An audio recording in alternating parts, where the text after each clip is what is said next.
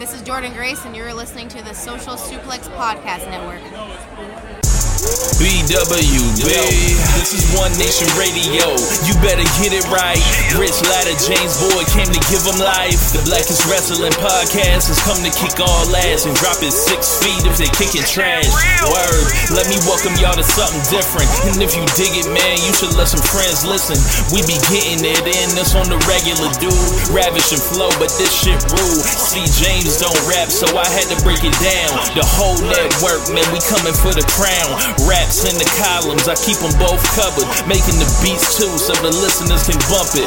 Hit us with the rating, yeah, I'm saying it's a 5. Before you hit it, talk, bob your head side to side. It's One Nation Radio, and this is the beginning. It's Rich, and I'm here with James. It's time to listen to One Nation. We got to unleash the power of the pyramid. This is Mike Sempervive from WrestlingObserver.com. Check me out on Wrestling Observer Live every day. And also check out your boys, Rich and James, on One Nation Radio. This is Kenny Omega. We're listening to One Nation Radio. Check it out, guys. These guys know what's up. Big Kenny Omega fans, that's all that counts to me. Goodbye and good night.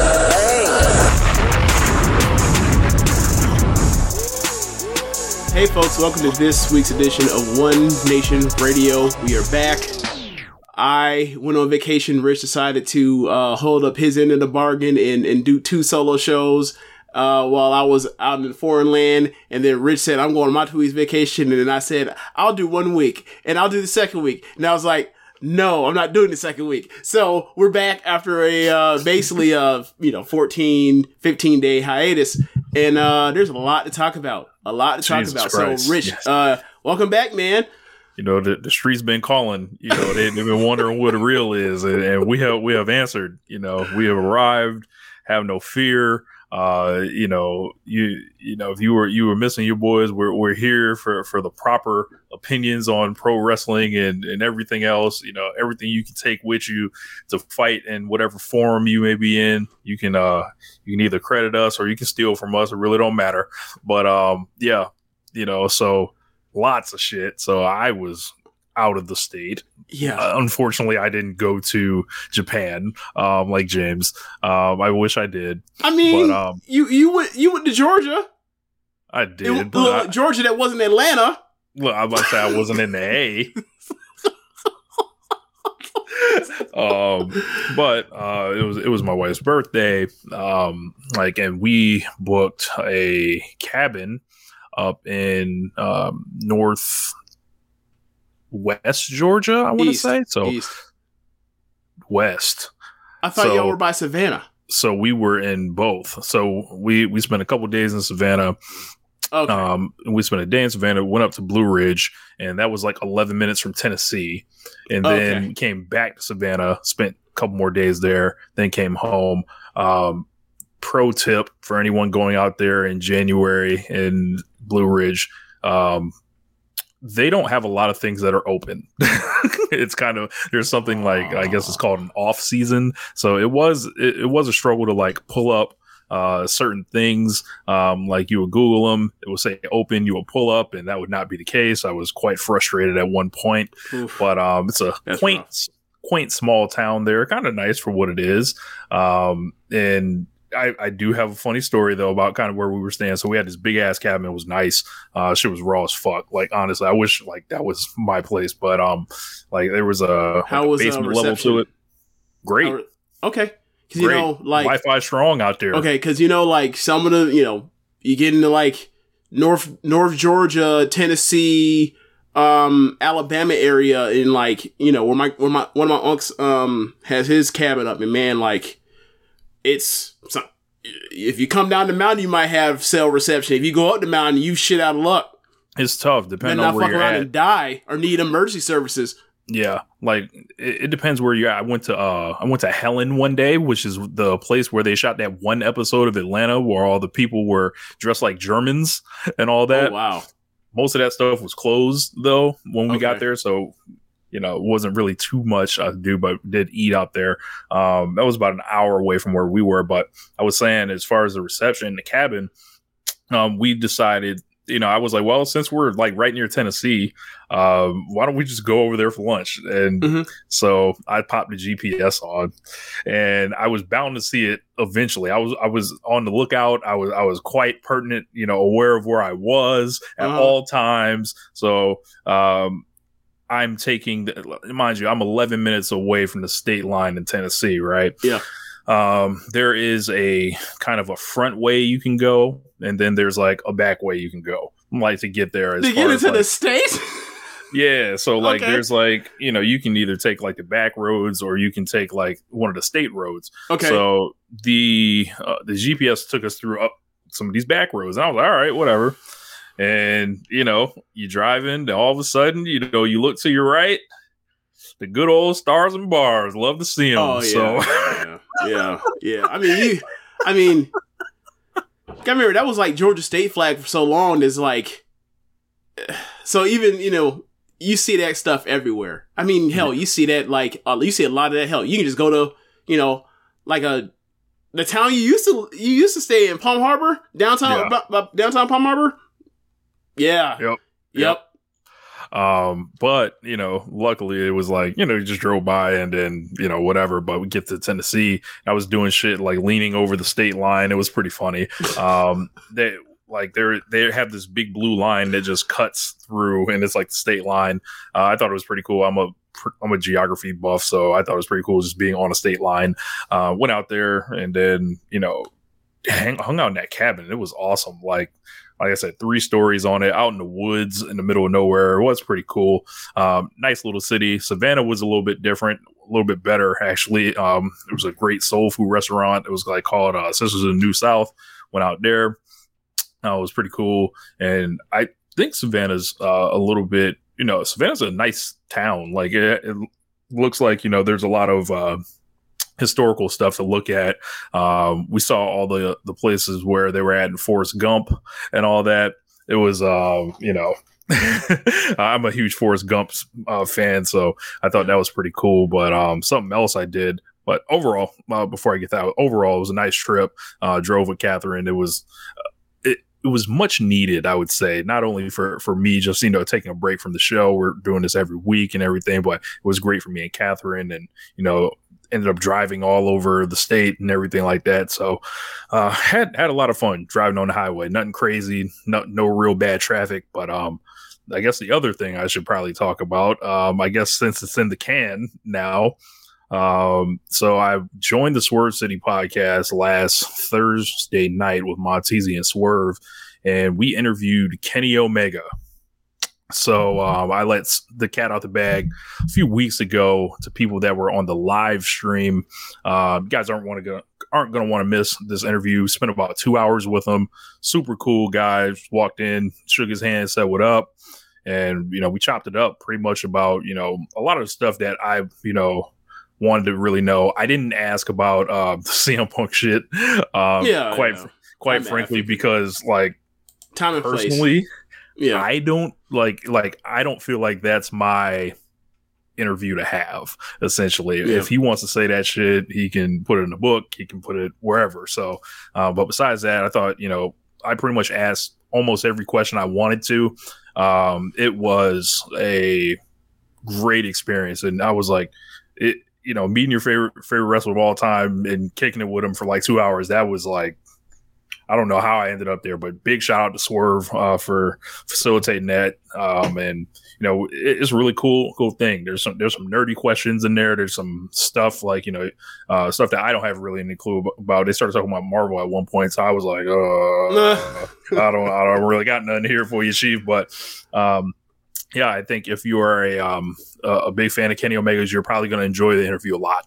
And you gave some really thoughtful answers about. I asked him about Joshi. He talked about Cody Rhodes. He talked about just being in AEW, the differences between New Japan and AEW, and a lot of just recapping stuff for his career. And it was really like kind of a casual, kind of smoothed out interview. And obviously the pressure was on because he usually does great interviews with Dave.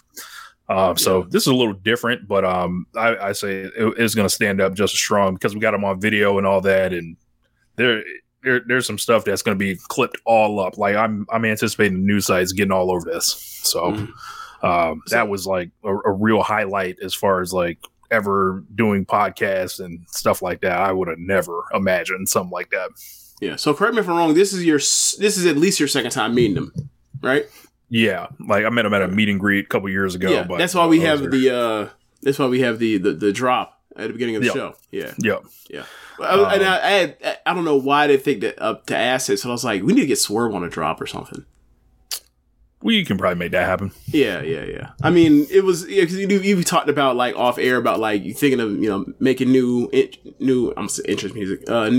intro music, whatever else. Like you just update some stuff, add some stuff, that sort of thing as time goes on. So yeah.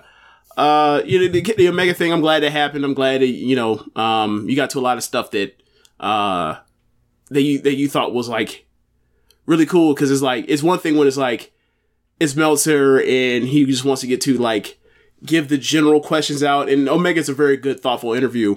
But like it's nothing when it's like it's a fan that knows a lot of shit already. It kind of wants to see if like there's more. So you give it like some real in-depth stuff, and it seems like you got some goals. So that's cool.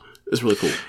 Yeah, it was like I was really like just trying to show that like I was there for a reason. So I felt like I got to really kind of I feel like he got to know that this person really understands my career. Okay.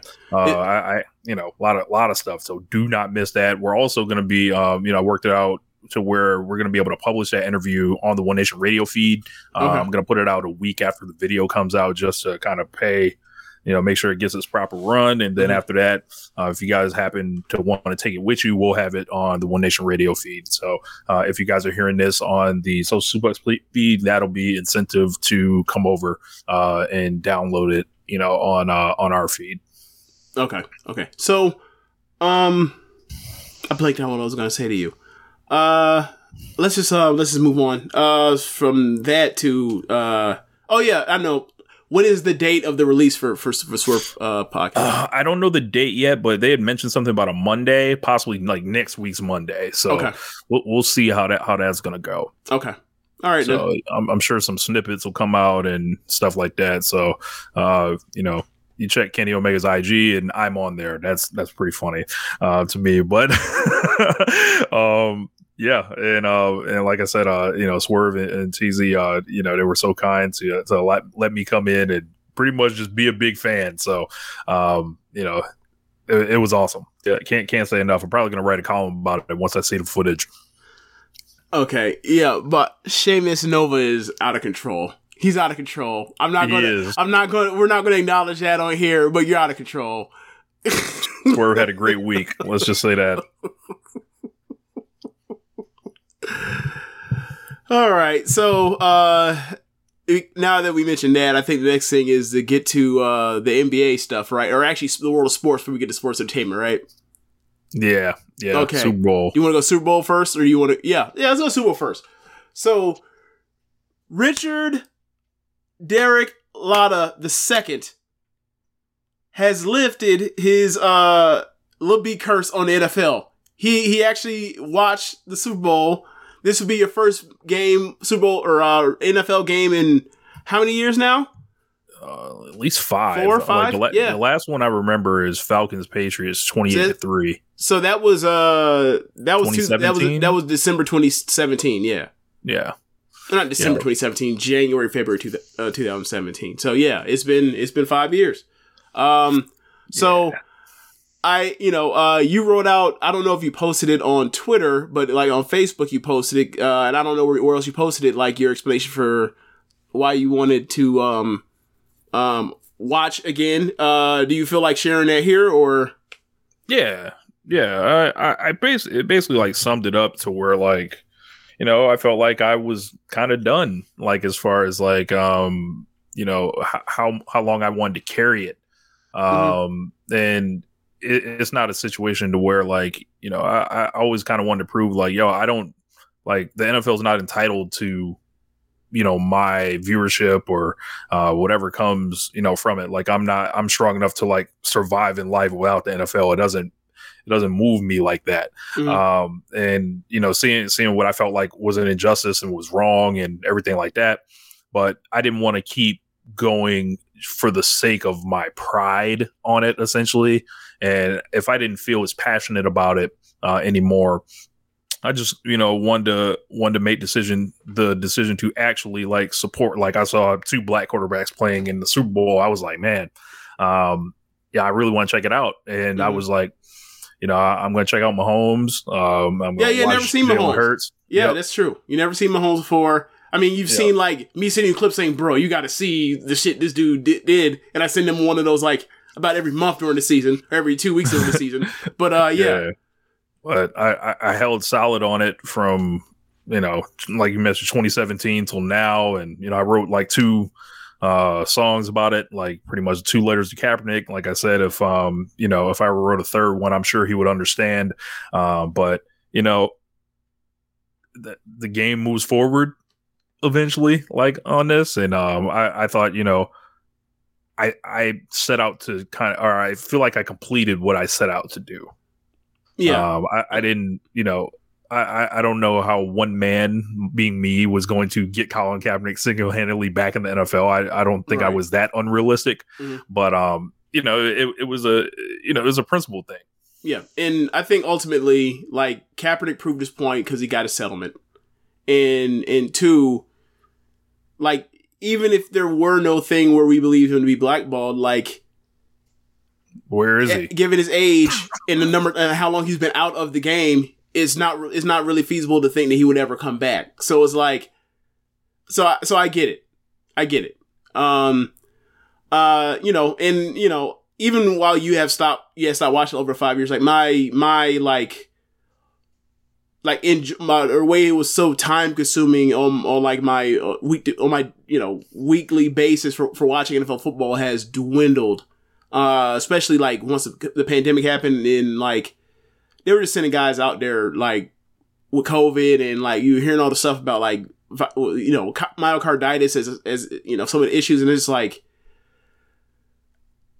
especially in college I was just like, I can't believe they're sending these kids out here to do this. I can't believe they're sending people out here to do this and he potentially drop and die from this stuff, right? And so like it has definitely taken effect on my how much football I have watched over the last 3 years. Like I'll watch Florida State play. Like college, I'll pretty much watch them as college as I was before. But like NFL, like I'm watching my Vikings, and like I'll watch playoff games at this point. There's really nothing else. Like maybe if there's some like Mahomes game that interests me, like on Sunday Night Football, I might check it out. Maybe. But it's really mostly just I'm watching my Vikings. I'm watching my own team play.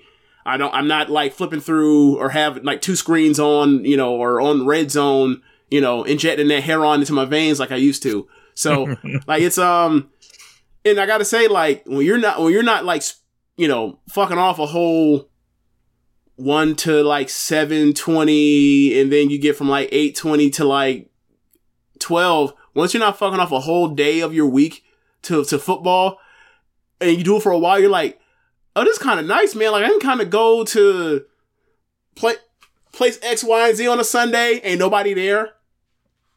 Right? Yeah. I can go to a grocery store after, like, 3 o'clock, and, like, ain't nobody there. I gotta wait in line for shit. Like, it's, I can go to, Home Depot or Lowe's, that sort of thing. Yeah. It's like, yo, this, we this, but, like, once you experience it, like, like traffic, like NFL has traffic on just killed on Sundays, and you never really realize because you're a part of the person that's part of the thing, like you're home or you're with your friends watching. But if you're not doing that, you're kind of like, yo, this is almost like is it a ghost town? Do people evacuate? Was there a zombie apocalypse I was unaware of? It's interesting.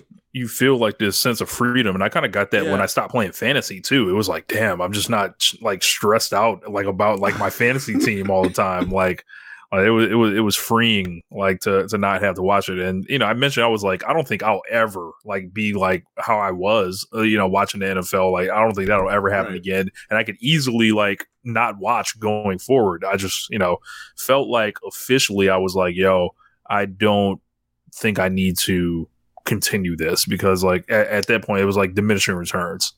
Yeah.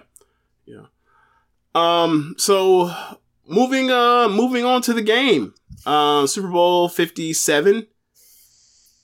The Philadelphia Eagles with Jalen Hurts as their starting quarterback and Pat Mahomes and his Kansas City Chiefs. Shout out to Floyd. Yeah, shout out to Floyd.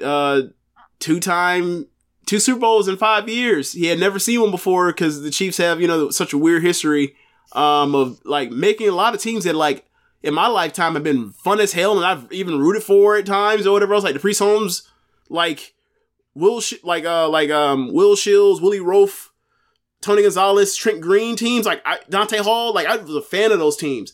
They never got over the hump, and like. Now Adam Geary says his Chiefs as well. Shout out to Adam in the comments. Okay, shout out to you too. And also like now like seeing them and like this Mahomes thing and like they're on the now 2 titles in 5 years. They're on the 5 conference titles games, 3 Super Bowls. Like they're just like if they get they could possibly nudge us into dynasty territory. The level of success they've been at this half decade, and it's really impressive. And I thought like this game was great. Like high level execution on offense, high level quarterback play. You really only have like small moments where like quarterback play was bad, and it was kind of like the goofy fumble with Jalen Hurts. Really, but outside of that, like these quarterbacks were on their job, and I thought that like both offenses for most of the night were ahead of the defense, and I thought in the second half that like I don't know when I messaged y'all about it, but like I want to say somewhere in the middle of the third quarter, I was just like, yo, like the Chiefs game plan, whoever's putting it together or in collaboration with like Eric Bieniemy and Andy Reid, like they know what they're getting on every play, and they're exploiting them at every opportunity, and like they just can't stop them. And like it's not even like it comes down to, will the Chiefs just fuck up? Like will they like not be able to execute, and that costs them? It's not like they're just feelings like they're just strategically ahead of them in the chess game. And also, you talk about the chess game, that's kind of a long way to say, that the script, was written for the Chiefs, Are we really gonna go over that whole Barstool Sports thing, and we're just gonna let the joke run and move on? The script was scripted, So, but yeah, like I don't strangely like I don't feel like I saw like the best of Pat Mahomes, but it was just almost this like the Eagles were so efficient, they kept them off the field a lot. Right. It wasn't even like they were trying to play keep away. It was just like they just kept being able to convert third and short, fourth and short, and just kept on the field. Like I think there were only 3 possessions in the entire third quarter, and that quarter went by so quick. It reminded me like when the Giants would keep the Patriots off the field. Yeah, like, that first half of that Super Bowl. Yeah, definitely. And I saw it, and I was like, man, this is like, this is kind of like a dream game to return to watching. I was like, yo, like, I'm trying to see some 49-48 ball personally, RL Pro Football, but RL Pro Football, but 38-35, and I was seeing Mahomes, I was like, yo, he's hurt, and then I was 24 to I think they go down 24-14. I was like, yo, I was like, he's not gonna miss a snap. Like he's coming back out there. They're about to put something in his ankle that we don't know where it came from. And I felt like they were coming back the whole time. Like I was like, oh, they're gonna figure this out. Like it was a matter of time. You can't keep them off the field forever. And as soon as they came out and they scored that first drive, I was like, okay, the momentum is turning here. The Eagles came out. They looked pretty good. Jalen Hurts impressed me a lot. And I didn't necessarily know how good he was. I remember him from college, but right. And I'm still on that against him. I'm still waiting him because like how fast is he compared to like Vic? How fast is he? Yeah, I couldn't really tell. He's not that kind of burner. The thing with him is just that he is fast, and the thing with him is he's the quarterback that can lift like a running back. Oh, like he's like the guy that's like, his brother was a powerlifting champ in high school, a state champ in high school, and then like he was a little brother, so he was sitting. You know how it is with the little brothers in these sports where they go out there and they get like the same similar training, and if strong, you know, like Blake Griffin for example, or Serena Williams, where it's just like, or Peyton or Eli, is like they were around somebody that was at a high level and they were younger, and then they just were able to age into it. And they had a faster track, right? And just like, yo. What, like him squatting, you know, 500, 600 pounds and all that kind of stuff. Like them 4th and 1s are just like, those are just. Is that the new cheat code for like, you know, like, well, they always go for it on 4th and 1 now. Right.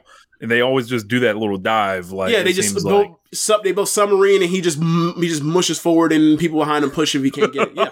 Yeah. Like it's basically like having Cam Newton back there, or having like Tom Brady with the weird lucky streak he has of sneaking. Yeah. It's automatic. Yeah, but like Mahomes, like he had less than 200 yards passing, but it was just like he was throwing these lasers, and then he was throwing these sidearm passes, and then, you know, scrambling at the right time, and just it felt like he was this ultimate control of the game. Like it seemed like, as hurt as he was and as much pressure as he was facing, he wasn't bothered at all. Like, that's what it felt like to me. It was like, oh, this nigga's playing the game. Like, you know, they say the game is slowed down for somebody. Yeah. The game is slowed down for Patrick Mahomes. Yeah.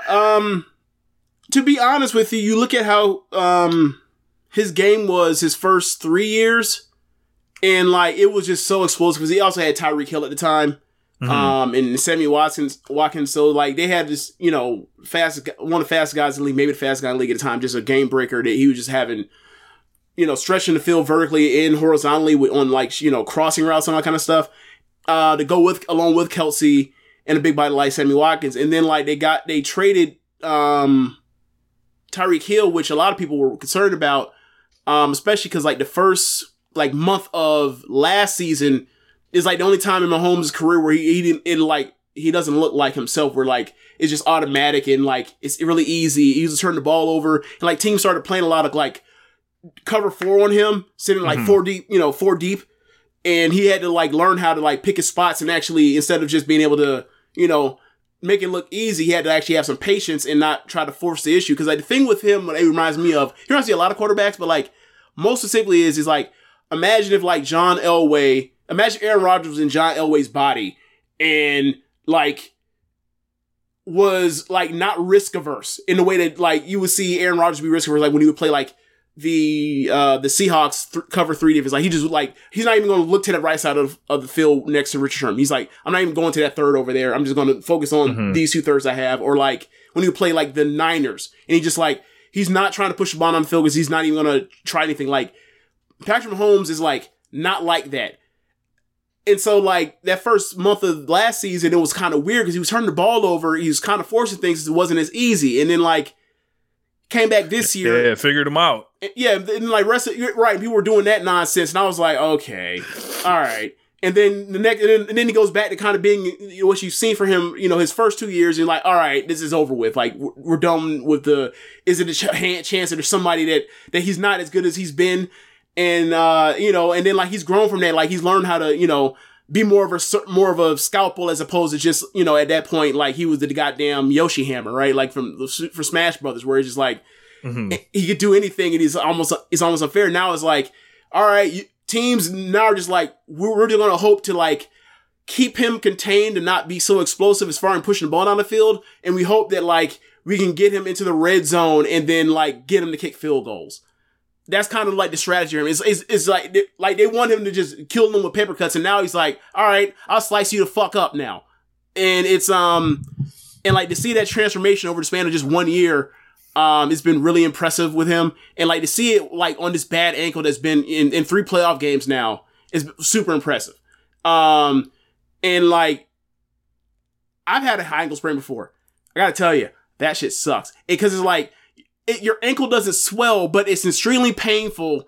And like, you know, my situation, like they put like a thing in my cleat, like a soft pad, like elevated pad to absorb the pain or the force of it. But like with him, is obviously like he's a skill position guy. He's he has to run around and do all that kind of stuff. And it's like there's been times during these games where like at the end of the half, for example, when he ends up getting rolled up on, he looks like he's finna die on the sidelines. He comes back out and then lo and behold, like it seems like he's contained. He climbs the pocket and he's like, well, fuck it, I'll just get it with my feet, and gets 30 yards and breaks their soul, and steals their souls from them. And it was just really impressive. And like Hurts, for all the stuff I've seen when like he got benched for 2 in the national title game, and because he couldn't get it done, he was not a developed enough passer at the time. And the way they have used what he's good at and focused on that, and the way he has grown as a quarterback, like I don't think there's ever been a time in the league where so many quarterbacks get drafted and they have tools, and then like the teams around them are actually like using these tools to their advantages, and actually like letting these quarterbacks be able to like expand upon that as they get time in the league, which is like they weren't doing that before. It was always square,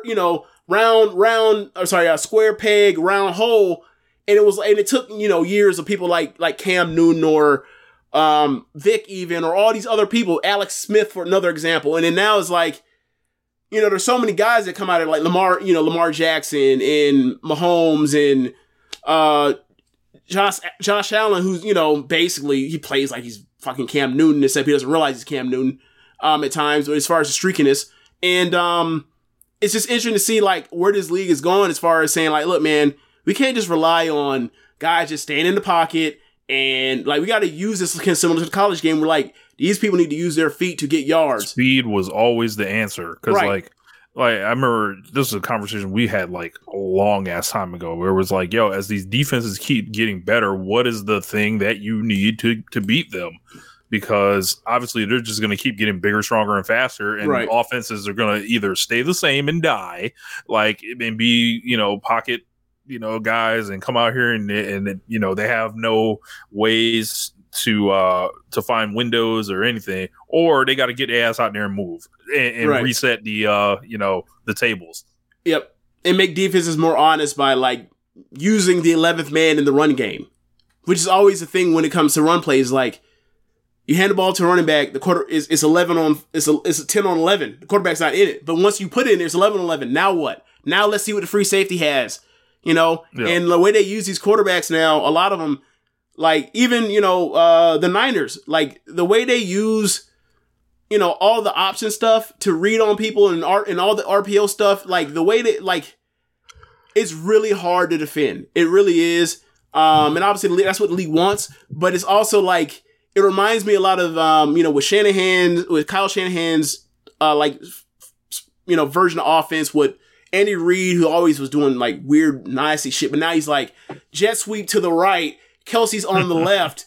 We're going to fake the jet sweep, and then right behind they have Kelsey come behind on a shovel pass, because everybody's basically coming out facing or reacting to the jet sweep. Like it's really nasty. It's really nasty what they can do, and also and then also like what you have with in LA with I forgot his name, head coach of the I've blanked on his name already, but anyway, like they give you so many looks to keep people's head spinning or whatever else, keep them from having to be from linebackers and defensive linemen be able to just trigger and have them slow up just a little bit, and that little bit like just opens up a crease in the run game and everything. Like it's really fun to watch NFL football, as opposed to just like drop back, pass, incomplete, drop back, 5-yard out, drop back, slant, drop. It's a lot more fun to see the run game implemented, because like that's the most fun thing for me watching NFL game is like somebody breaking through getting into the second layer of the defense, and the oh my god, I don't see where the safeties are right now. The same thing, could they break it? Like, and to see what the game had become, where it's just so drop back. I think this is more enjoyable to watch now. Yep, script was scripting for sure. Official ACW. I think that is Keem. Keem was good, man. If that's you, but yeah. Did the defense know they was allowed to guard Travis Kelce? Every time I saw him getting the ball, there was just nobody within 10 feet of him. That's often the case with him. He's never really covered, because And a lot of the stuff, like, you know, you're playing that deep cover 4 against the I'm gonna say the Saints, the Chiefs, like, he's gonna find pockets underneath all that stuff. You know, sure. like, you know, like Gronk or any good tight end, any good slot receiver, they're gonna find pockets in the zone or up the seam or somewhere to exploit. And, you know, with the play action stuff, with all of the, you know, all the eye candy they show defenses over the course of a game.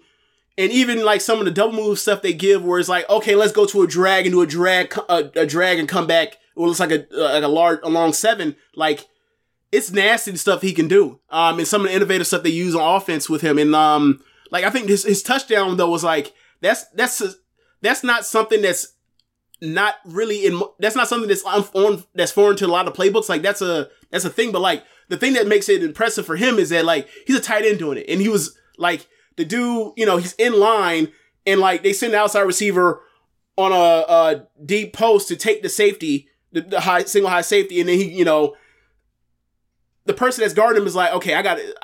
You know, given the situation we are on the field, like I have to jump on this out, and like it's out and up, and he's just, you know, immediately sees it, reads it, wide open touchdown. Like, he's special. He's a Hall of Famer. He's not Gronk, but he's a Hall of Famer, and it's really impressive. The funniest thing I saw last night, I swear that was like a fucking Nintendo play. It was the one like towards the end of the game. It was like, it was one wide receiver on the right. He faked like he was cutting inside and then just ran back to the left, and he was by himself. Yep. And I was like, bro, this is a Nintendo move. Like, right. Like they're playing around with it. Right. So, in that position, like, and that was the second time they scored on a similar concept. Like the first one they scored on was when a receiver basically came in motion and then like basically stacked behind Kelsey, and the two DBs had no idea how they were going to handle passing them off, because at that, you know, in that position, like, you can't run zone on goal line, you have to run man, because like you just Travis Kelsey is basically like figures out where the hole is and just turns around and just right. So like, you talk about the hold now. Well, in a second. But, like, Kelsey just commanded so much attention that, like, they were trying to figure out, like, all right, well, we just figured both of them are breaking in. And he just basically cuts underneath him and comes right back out, and there's nobody in the flat. And Kelsey kind of, with his gravity, almost basically, like, he doesn't block both of them, but, like, they're so concerned with him that he may as well have been blocking them. And he just escapes the end zone. Like, and then on the other end, like, the touchdown you're talking about, like, they're so afraid of the jet sweep coming around from left to right.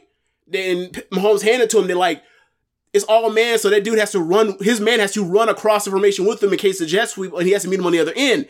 But it's just, he stops, turns around, and, you know, he's basically over angled or over pursued that way, and now he's at a disadvantage going back this way, and he's gone. And it was just really impressive to see how far ahead of they were on like goal line situations. To just got it, and like there was nothing they could do. Really impressive. Now, you were wanting to talk about defensive holding? Yeah. So, there are a lot. We were friends with some Eagles fans. They were not upset, or they were not happy last night at the end. There's a lot of people that were bringing up the call at the end. I believe it was 3rd and 7. Yeah, something like that. And it was 3rd and 7. But he held him and then broke free. And Patrick Mahomes was like, you know, right. And it was kind of like that LeBron, like with the ref, like it was. That's what I was like. I'm surprised nobody clipped that. You know, he was telling, but yeah, they called. Telling? You know, they call holding on it, and you know, I saw it. I was like, yeah, that's a hold. Right. I think people were. I was like, if this happened in the second quarter, nobody would blink twice. Right. But game's on the line, and I guess people feel like they should swallow the whistles. But I'm like, why should they do that? Like, right. So yes, and as Adam said, the guy came out and admitted that he held him. Right. So for me, on that, in my perspective on it was I'm looking at from like if you're a person that has a rooting interest in the Eagles, you see the ball get overthrown over because that was the Juju Smith. That was the Juju Schuster-Smith, right? So like the ball gets overthrown. So like there's a flag, and like people immediately thought is like, well, it was, you just call pass interference on the ball that's uncatchable. What the fuck? And I'm like, nah, that was clear. Like if that, like in those situations where that happens, it's the quarterback throwing the ball in an uncatchable area to make to force the flag being thrown on the part where it's incomplete ball. Like by giving attention to like, it's going to show on replay that this ball is inaccurate, and like the replay booth is going to show to the world millions and millions of people that like somebody got held. So the flag is pulled. I'm like, okay, that's offensive holding. Like, cause why was the ball that overthrown? And then they showed a replay. In the first replay, you don't get a good look at it, so like people are then very mad, right? And then they showed the second replay, and it's like, oh, he clearly just hugged him. What do we? There's nothing to discuss anymore. But people were mad about it, and for me, it's just like, nah, you can't do that, man. Like, especially because it's like, I understand his line of thinking is, if he scores, we give it up, we're done. But the hold was worse than if he had gave up the touchdown. Right. And because if he had just scored, you got the ball back. They get the ball back with a minute and 30 something with a timeout in their pocket. But that effectively ended the game because like I'm watching. I'm literally doing the math. I'm like, okay, so they're going to want to play. They're going to try to let him score. Hopefully he's smart enough to duck, similar to the second Patriots and Giants game where he like run, get close, fall down, and Jerick McKinnon does that, and then they're just going to kneel on it and try to waste time before Mahomes out between snap and kneel down, take 4 extra seconds off the 40 between plays, and then they're going to get a field goal. That's another 4 seconds. And then I'm doing math like, okay, they should squib it. You kick it in the field, kick it into the field. No, don't put them on it. Give them a touchback. Waste some more time. And like, I'm thinking like they're gonna have less than 8 seconds, and they ended up with like 6 seconds.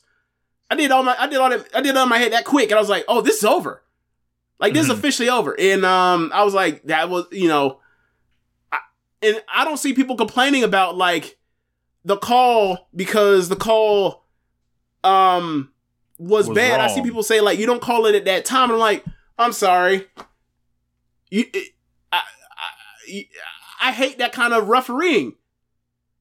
Like if you're going to establish a baseline, stick with the baseline. And the thing is like if people don't like that one about like they felt like it was weak, it's like it's cool because like he grabbed him on one hip and then he grabbed him on the other. It was 2 holds in one. People are only focused on the last one, but like he held him twice. So like, what is there to complain about? Like, don't do it. And then to do the mid, it was like, so now what are people going to complain about? Y'all just want the Eagles to win because that was what you put money on or whatever else. I don't have a dog in this race. I don't care. Yeah, like I was like, all right, but there was a halftime show. Yes, there was during that. And what were your thoughts on the halftime show? It didn't seem. It's like listen to y'all. Like it didn't seem too positive. So go ahead. I was all right. I'm gonna just keep it funky. Y'all come to One Nation Radio to hear the truth and how we feel about some of this stuff. And I thought it was mid, bro. So what was your problem with it? The fact that she's not gonna dance, or you didn't like the songs?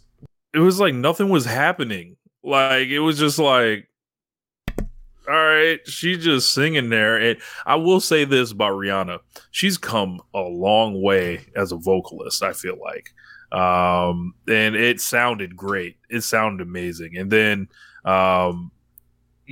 Bills Mafia brings it up. She looked like she had no energy. We did find out there may have been a very good reason. She had no energy. Yeah.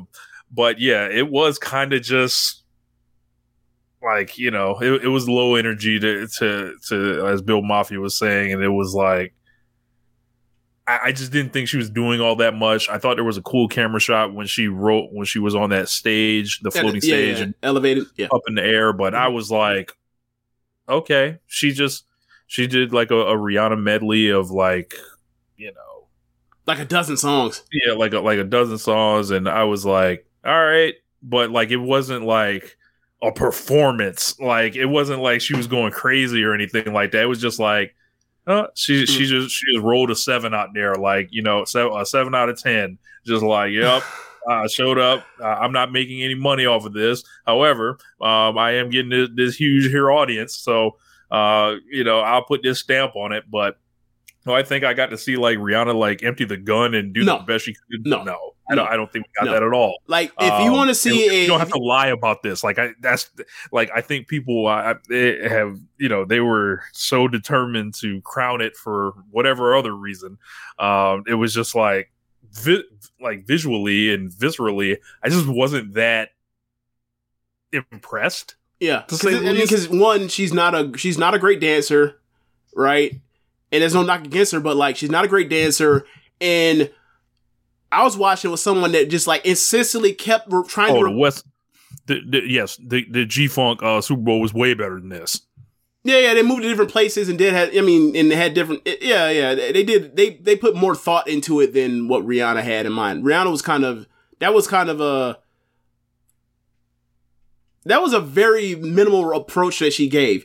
And like, I have to rewatch it again, but I was watching with someone that just like kept repeating like every 45 fucking seconds and like, she looks pregnant. I'm like, okay, what else? How many more times are you going to say that she looks pregnant? She may be, she may not be. I don't care. I'm trying to watch this. You keep saying this. You're pulling me out of me trying to watch this. But anyway, so, if you want to see a great Rihanna performance, I would say pull up the VMAs when she won the Vanguard Award. That was great. Yeah. When she was like, it was almost like she was in a dance hall, like, and they kept showing different, that was Rihanna versus Beyonce that night. That was great. And I was like, I was judging her performance against that, and from that is like, you're right. This absolutely did not hold up to that. Like, your Super Bowl halftime performance should not be far inferior to your MTV Video Music Awards performance. But whatever. But I do cut her some slack because like, she couldn't do like the wardrobe change stuff because of her situation, apparently, like what seemed obvious as you're watching it. And it seemed like she wanted to do it. Like, it's almost like she ended up pregnant again, and now they're looking around like, what the fuck are we gonna do? Because she can't really do much stuff now. And it's like, all right, let's put dozens of people around her, and they'll do all the dancing around her. But it's like, we're here to see her. We were finessed. We're here to see her. It's unfortunate we end up in that part of the schedule or whatever else. But I mean, whatever. I just think that there should have been some discussion with her as far as, all right, you're going to do this much. You have a million records with a million different people. Maybe fly some people in to do X, Y, and Z. And like, even with, you know, people over the years, like you'll have, you know, they had Maroon 5 one year. They brought out Big Boy from Outkast. They had Katy Perry. They brought out Missy Elliott. The West Coast medley was Dr. Dre and Snoop and 50 and Mary J. Blige and Eminem. Like, sometimes you need help. I was like, Coldplay, man, had Beyonce and Bruno Mars. Yep. And I was, thinking about it, I was like, man, I was watching her sing like All the Lights, and then watching her sing, Work. Like, I was like, man, it's great that it's unfortunate Drake couldn't finesse himself into an appearance, and it's even better that Kanye got to sit and watch his song getting performed while he can't show up. So I think he might want some of that back, but overall, I think we were kind of finessed, and she showed up wearing this. Well, I don't know what the hell she was wearing, but a red suit. Yeah. A red jumpsuit. Why didn't she wear the big red boots with it?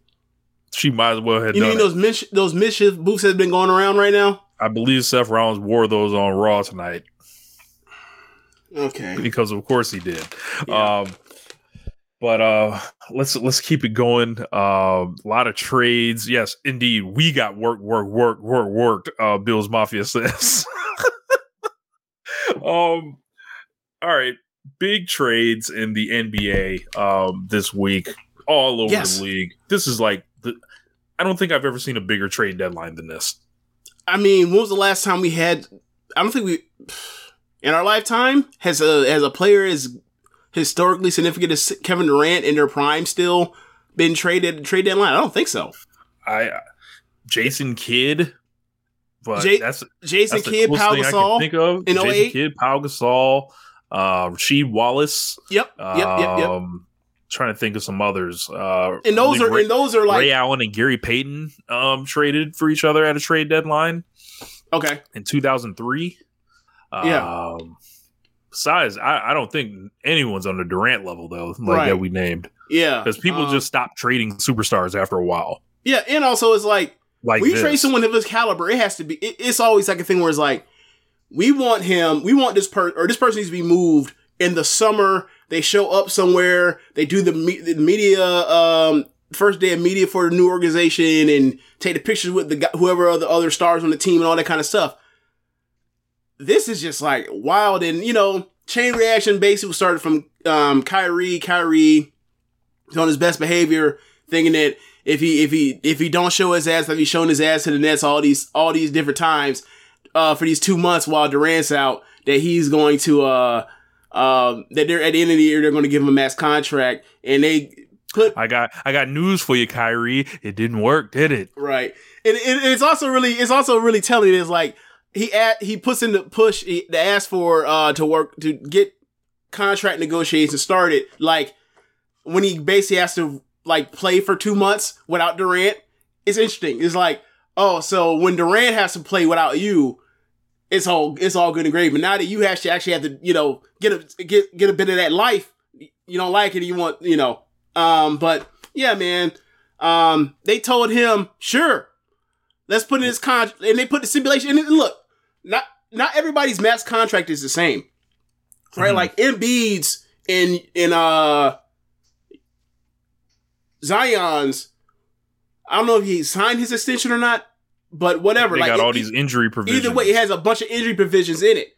Kyrie's provision was, we will give you everything you want if you win the NBA title. And he's like, no, I shouldn't have to do that.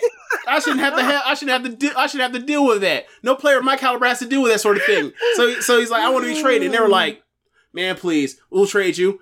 And then Hollow. There's a lot of talk of, the Lakers, because there were talks of him wanting to be with the Lakers during the summer. And there's some word, we don't know whether or not whether there are protection. Well, word is both of those, the 27 pick and the 29 pick of the Lakers first rounders were put on the table, but we haven't heard word back if there were protections on either one of them. Mm-hmm. And then we heard that Joe Tsai told him, let the word out, is like, we don't know for sure whether it was like, we will trade him, but it will not be to Lakers, or it's like, we prefer, if all things are equal, to not trade him to the Lakers. Thank you, Joe Tsai. I appreciate that. So he ends up going to Dallas for Dorian Finney-Smith and Spencer Dinwiddie. Spencer Dinwiddie is back in Brooklyn. And you think he's getting his money in crypto this time? I was going to ask you, did he start the crypto stuff in Brooklyn, or did he start that in Dallas? I feel like it was in Brooklyn. He started in Brooklyn. Right. Because they let him do anything in Brooklyn. That's right. So he's back. And, they end up getting Dorian Finney-Smith. And I'm thinking to myself, I think it was also another pick. Yeah. So I thought, for somebody that you could have honestly had waived earlier in the year, you got two quality At least NBA you got players. something. Yeah. Right, you got two quality NBA players in a pick. Not bad. Especially because you're selling them. You're selling him low because he's damaged goods. So many people are in the league. So as far as the Mavs, they look like they were a team that made the Western Conference Finals last year, got smoked in it, and it was going to be similar to another draft counterpart like Trae Young when he was in the Eastern Conference Finals, and they got smoked, and then the next year it almost feels like one of those fake It's like, finalists. you went around like further than you were supposed to. Yeah, you're a fake. It sets up fake bad expectations, and then makes people think like you're a failure on the back end. Was like, nah, you overachieved here because you were meant to be a semifinalist, and you got here, and now people are going to look at you different, and you're setting yourself up for disaster. That's how this Mavs team is looking now. I think their ceiling is far higher, but you're not going to get me to trust in a Kyrie Irving trust team. Kyrie Irving? Right. Never. Right. So, they'll be fun to watch. At least, like, whether they melt down or they even succeed, they'll be fun to watch because it's Kyrie and it's Luka. We sure gonna get some stories, right? Because whatever happens, right? Because I think Kyrie can play well with him, obviously, but yeah, I think they're gonna take some. I think they're gonna take some time to remake get used the Cavs. Like they're trying to remake the Cavs with this. Yeah, but like Luka, because of the size comparisons, obviously the LeBron thing, whatever else. But like Luka, the way he's up at the top, dribbling air at the ball is more like Harden, a lot more like Harden. So. It'll be like the Rockets. Let me phrase that. 2018 Harden, specifically 2018 Harden. So, I wonder what Kyrie's going to do because even when Harden was on the Nets and it was those three, right? Like Kyrie figured out a way to like okay, we're going to make James Harden the point guard and like I'll get the ball in a certain situation, I'll push the pace up the floor, see if we can probe early and do like he was doing certain other stuff that like I don't quite frankly.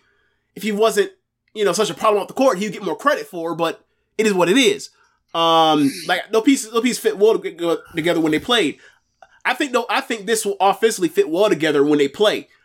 I wonder if there's any, struggles at the beginning, but we'll see. They looked good so far together. Way to quit, Kyrie. Way to quit and, end up getting traded there. What a failure for the Brooklyn Nets and this Kyrie Durant. I wanted to save it for. Well, I guess I was going to save it after Durant, but all right, let's get to it now. Then let's do it. Durant gets traded to the Phoenix Suns for Mikal Bridges, 4 first-round picks, and Cam Johnson, Jay Crowder, Yeah. Okay. Jay Crowder just getting thrown around the league. Yeah, Jay Crowder. Jay Crowder has not played for the Suns all year. He has basically held out because Cam Johnson was going to take his starter's role. Or he's going to take a lot of his start. He may have been a ceremonial starter, and they were probably going to try and close with Cam Johnson at times because Cam Johnson is such a higher great shooter. Can put the ball down, can bang on you occasionally, out of nowhere, occasionally, whatever else. Just he's offensively is just lost. But yeah. So he's been sitting out the whole time, and the Nets tried to build a team. That's the reason why they brought in Dorian Finney-Smith and Dinwiddie. They were trying to keep the team together and try to convince Durant to keep it going. But as he said, like he asked for a trade request during the offseason to the Suns. As one of his teams. And then, he basically had a meeting with Josai and Marks and said, hey, not Marks, the wrong name, but their GM or head of basketball operations said, hey, I want to revisit, I want out of here. Like, this team's not good enough to compete. I'm 34. Like, I want out. I asked you to take... I gave it on a shot. You saw me play. I was great when I played. I got hurt again, and then this shit has happened with me again, or with my sidekick again. It's over. I want out. They acquiesced, and then they held out until the trade deadline and said, "Hey, we want 4 picks. We want 4 picks." Like this, they got the same. They got everything they asked for during the offseason. Maybe not the inclusion of Crowder, but Crowder was getting rerouted to Milwaukee anyway. That was a throw-in. It didn't matter. So yeah, we have that team, and like Durant's there, and like it looked like the Suns' window was just absolutely just closed shut. Like during that embarrassment in the second round last year, and like it's been squeaked back open for at least one more year. So that's interesting. Yeah. Kevin Durant, what a culmination of a couple years. Like, talk about highs and lows. Talk Jesus Christ. talk about best friends. How many of us like, dude?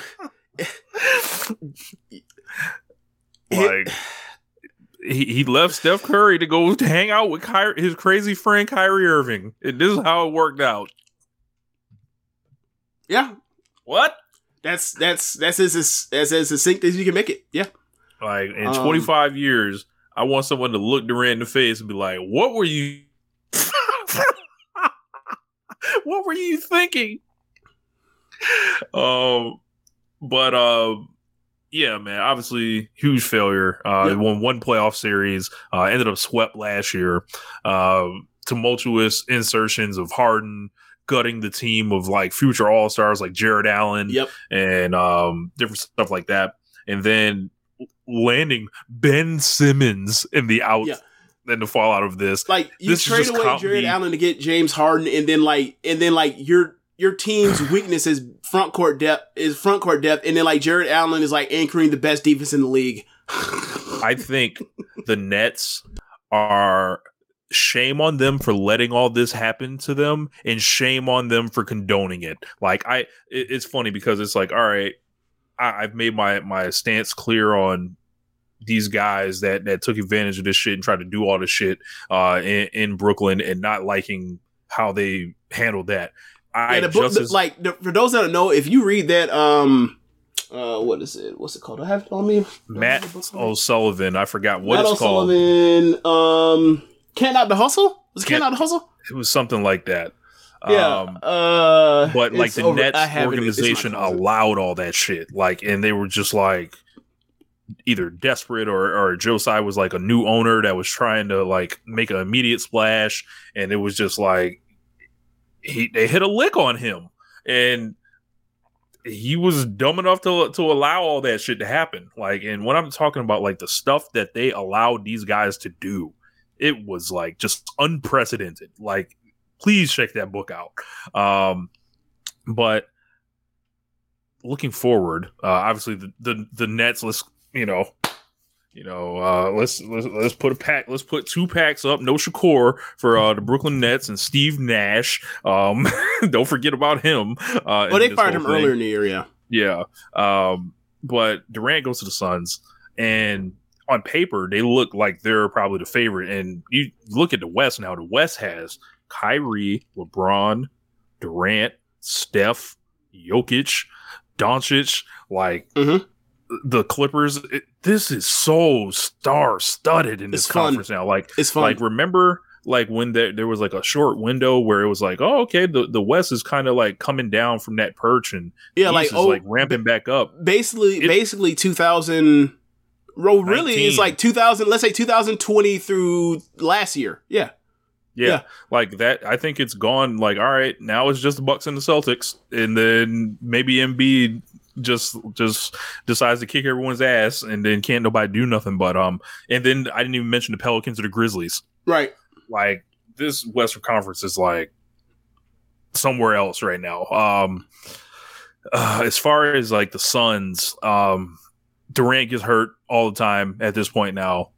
Chris Paul gets hurt more often. Always gets hurt. I don't know if this puts them over the top, but I feel better about their team today than I did yesterday. I absolutely do. So Chris Paul at the start of the season looked done. Like, DUN done. Stick a fork in him. Like, this should be the year he retired. A cone. And then at some point coming back from injury recently, like, he looks like he looked last year throughout most seasons. So, like, he's circling the drain right now. But either way, he's now the third option as far as being the person who has to score a bucket when the shot clock running down now. He's never had this level of shot creation around him in his entire career. And like, he was always really playing with a hole in the lineup. Like, right. It always he's always playing 4-on-5 or 3-on-5 on offense on like those Clippers teams. Yeah. So now he has like the big wing scorer that he's never had in his entire career in Durant. The problem is, can they stay healthy? And 2, can they find can they find a third big that can get like that can function as somebody that can guard somebody in case they like. Well, let me start that. I'm gonna straight that back because like if they run to the Bucks, they're done. Like that's a terrible matchup for them, right? Like I don't think the Suns can guard a soul. I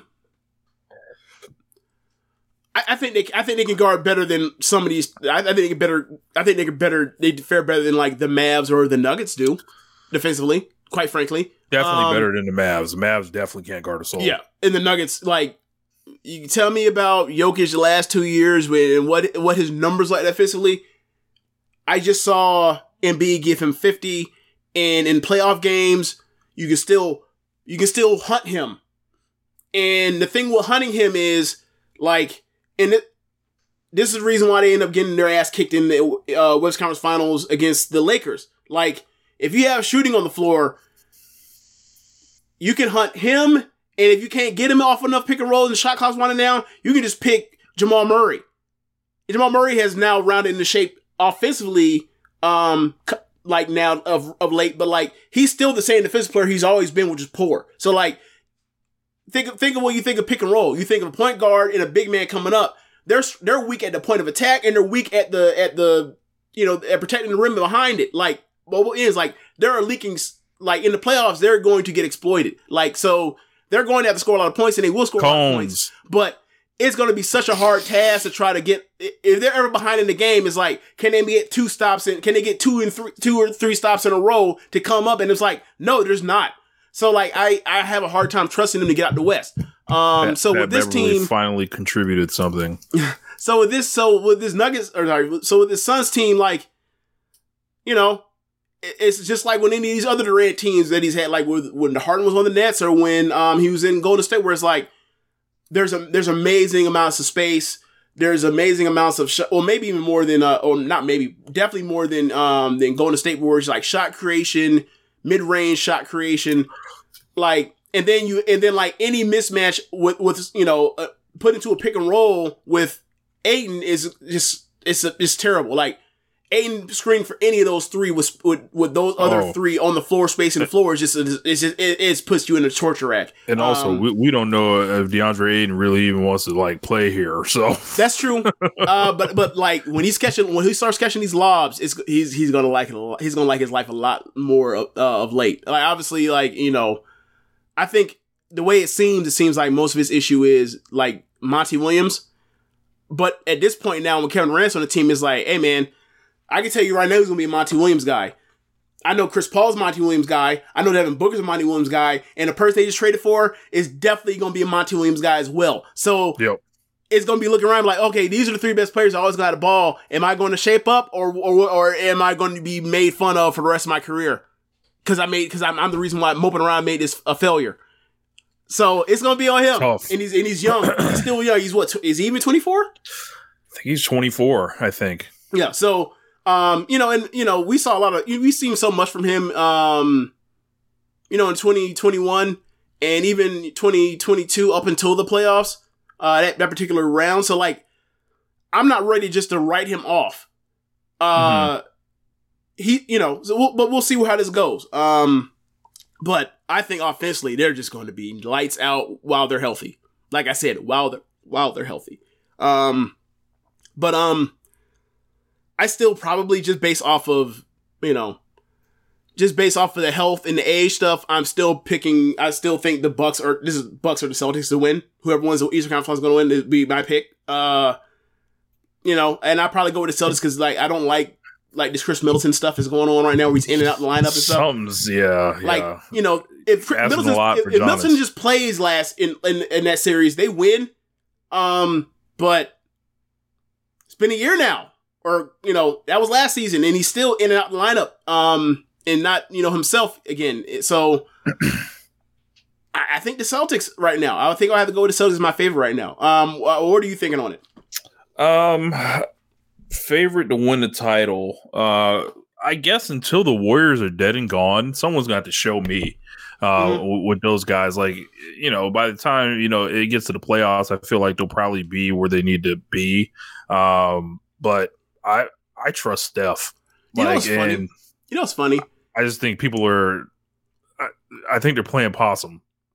And I hate this. And normally, like, I wouldn't, like, if they end up like a 6, 7, or 8 seed, it's hard to really take them serious, right? Mm-hmm. But if there was one team I would believe in, it would be them from that portion, because they're not going to lose to the Grizzlies. Like, that's not going to happen. I like this. Like, they've had as much injury as any of these other old teams. But the thing is with them over the years is outside of 2019 and 2020, right? Outside of those 2 years, I clustered on them back to back. They've had injuries at like fortunate times where like somebody was going to miss like 6 weeks or a month, and like they get hurt and then they come and they'll be ready by the playoffs. They've been obviously outside of 2 years that clustered on them back to back. Like they've been kind of lucky, and like Steph got hurt, and like Steph, like you hear like. It's not anything you need to be worried about structurally, but it's very painful. So he's out, and it's like, okay, so he'll be back. And when he's back, you already know you're finna get, right? It's been Steph Curry, what Steph Curry is brought to you outside of some couple weird games in the playoffs, here and there. But you know you're finna get out of him 5 or 4 times out of a series.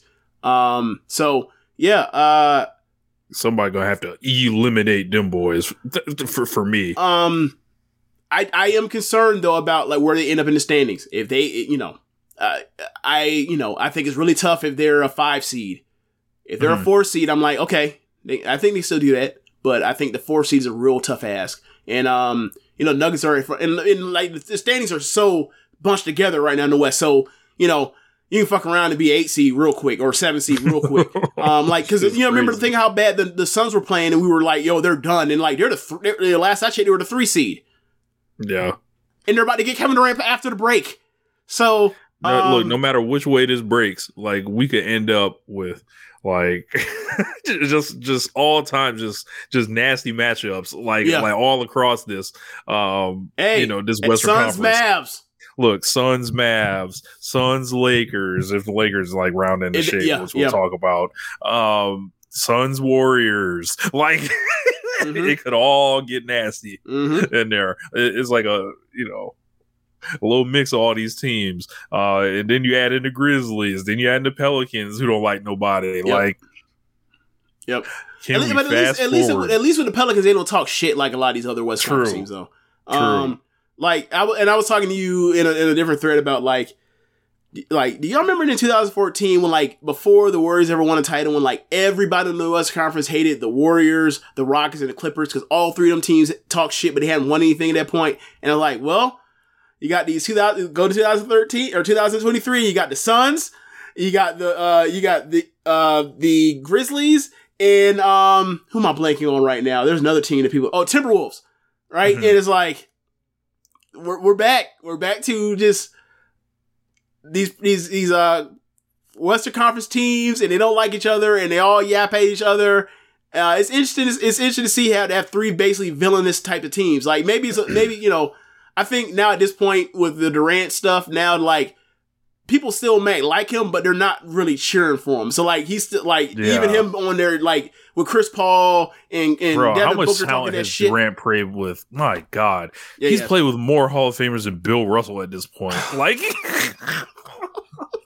oh fuck. So okay, let's do this right. I think that Devin Booker has displayed enough talent over and has shown enough in playoff games over the last 2 years to kind of feel like that is a Damian Lillard, Kyrie Irving level talent, and like if he can stay healthy enough, he will be a Hall of Famer. Is that unfair to say?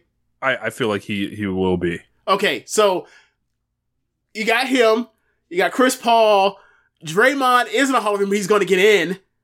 Andre Iguodala is not a Hall of Famer, he's going to get in. Klay Thompson is a Hall of Famer. Steph's a Hall of Famer. Westbrook's a Hall of Famer. Harden's a Hall of Famer. It is a lot of people.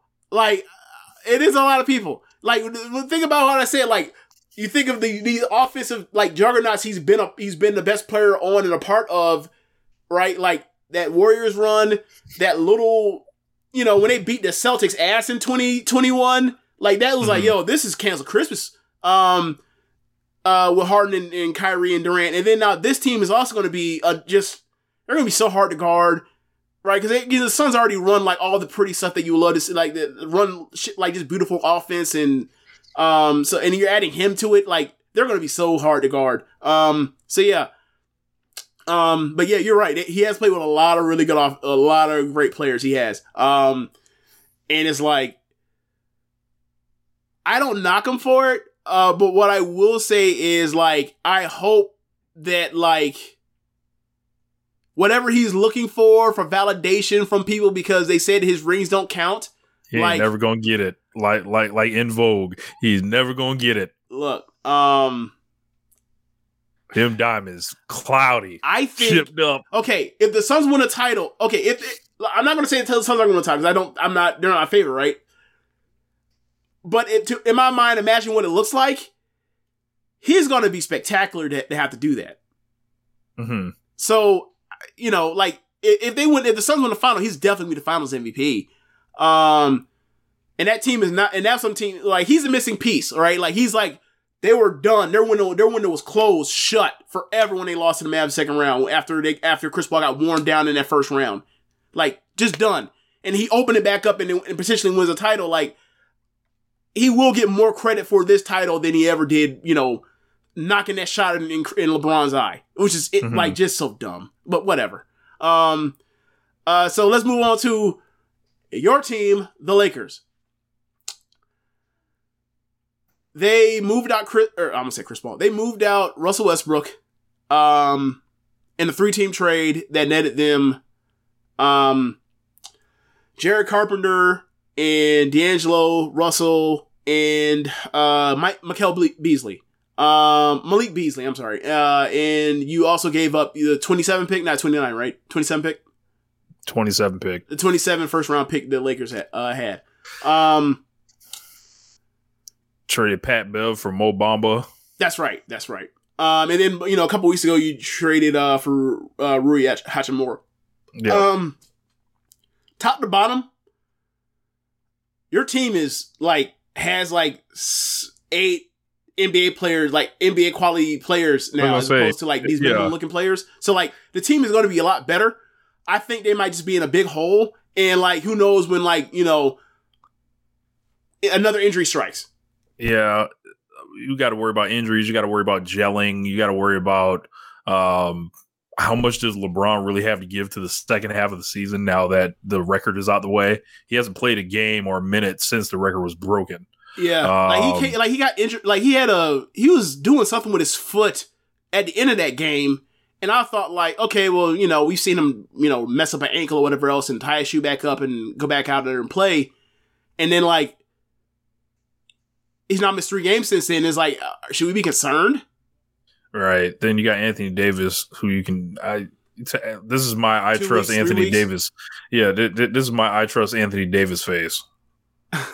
So, I don't like the way Russ was treated pretty much his whole tenure, and he's been traded to the Jazz, and then has he been bought out yet? Presumably, he's a buyout, like waiting to happen. So, everyone is basically reported like he will not play for them. Yeah. So, I didn't like the way, Russ got treated. I guess I am happy for him in one sense, so he doesn't have to be a scapegoat anymore. Whatever happens to this team, will happen to this team on its own merits from this point forward. The moves that they made, they're cool. I just don't think it's enough. Like to win? Yeah. Oh, definitely. I don't think can't be enough. It's like, like people were wanting us to gut the team just for the sake of LeBron having this birthright to have like this stacked up team. Like it doesn't work that way. It's like dudes get old, like, and he's scoring all these points. He doesn't have the same effect on the game that he once did. Right. It's okay.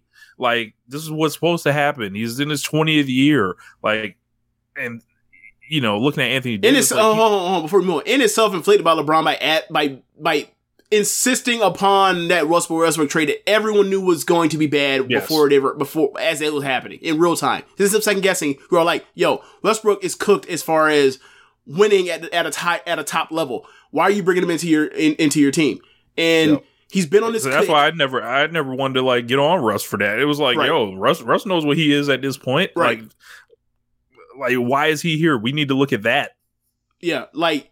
And Russ like played hard every fucking night, like Yeah. when he could have just laid it down. Like, and then when they were telling him he's come off the bench, he was like, "Yes, coach, I'll work as hard for you as I can." Well, like, and it was just for Darvin Ham, he did not do none of that shit for Frank Vogel. And I guess, but no, it was a thing. He was like, do you remember when Carmelo was asked that one year when, like, right before he was about to become a bench player, he was like, "Well, I come off the bench." He's like, "You want me to come off the bench?" Like, Westbrook was getting questions about him coming off the bench, potentially be a sixth man, and he was not having it. He just wasn't. He was like not entertaining the idea that, like, he couldn't fathom the idea that, like, he's not a starter in this league. And it's like, I mean, that's part of what makes him him, but also, like, brother, like, you're like, we're now starting to look at, like, these small teams that need some type of someone that can sell tickets Box at this office. point. Like, as far as you and being on like a playoff team and contributing to it, those days are over. Yeah, but Russ gets to go on, and I don't know, it's just not enough. Like, it's like, all right, D'Angelo Russell's back. I want to cheer for D'Angelo Russell. No, So is it from the whole, like, the scandal thing when he was there, or is it just like he's just a bad watch to watch on a night-to-night basis? Because he is bad watch to watch on a night-to-night basis. I don't think he's a winning player. He's not. And then he's not. He can knock down shots that he's Westbrook playing won't. minutes in the league. That's what it is. And when you play enough minutes, you have to score when you're out there. Like, that's what he's doing. Like, he's not a winning player. Like, I think he's not a winning player the same way that, or not in different ways than Westbrook. But the thing that he could do is he can be on the floor and knock down shots in a way to where, like, you get the ball to Westbrook with under 5 minutes, he could just lose you a game. By having a ball just skate out of his hand, just slide out of his hands, or he dribbles into a weird spot on the floor and just, it's like, so it's a different type of unwinning player. I think it's more stomachable when it's D'Angelo than when it's Westbrook at this point. It could just be a situation where, like, when you go cycle through bad quarterbacks, it's like the only thing that matters on the back of that jersey is not the person that we got sick and tired of and fed up with. So.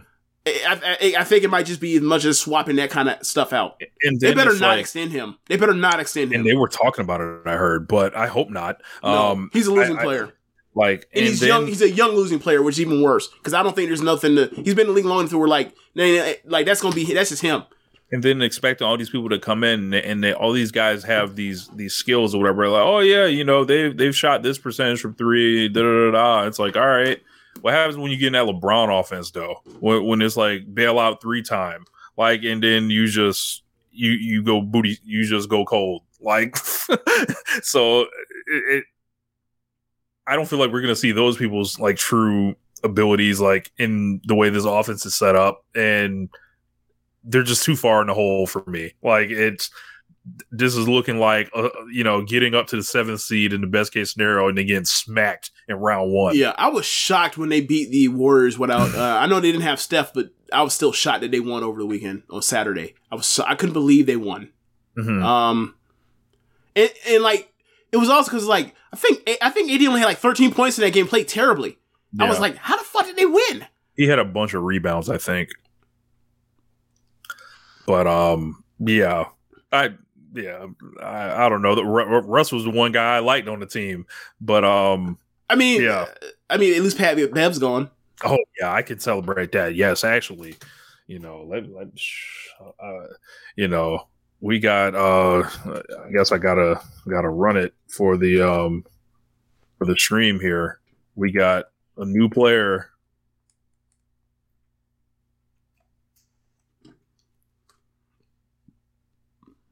I can't wait to hear this chant ringing off in Staples. He's playing Mo Bamba. Oh my god.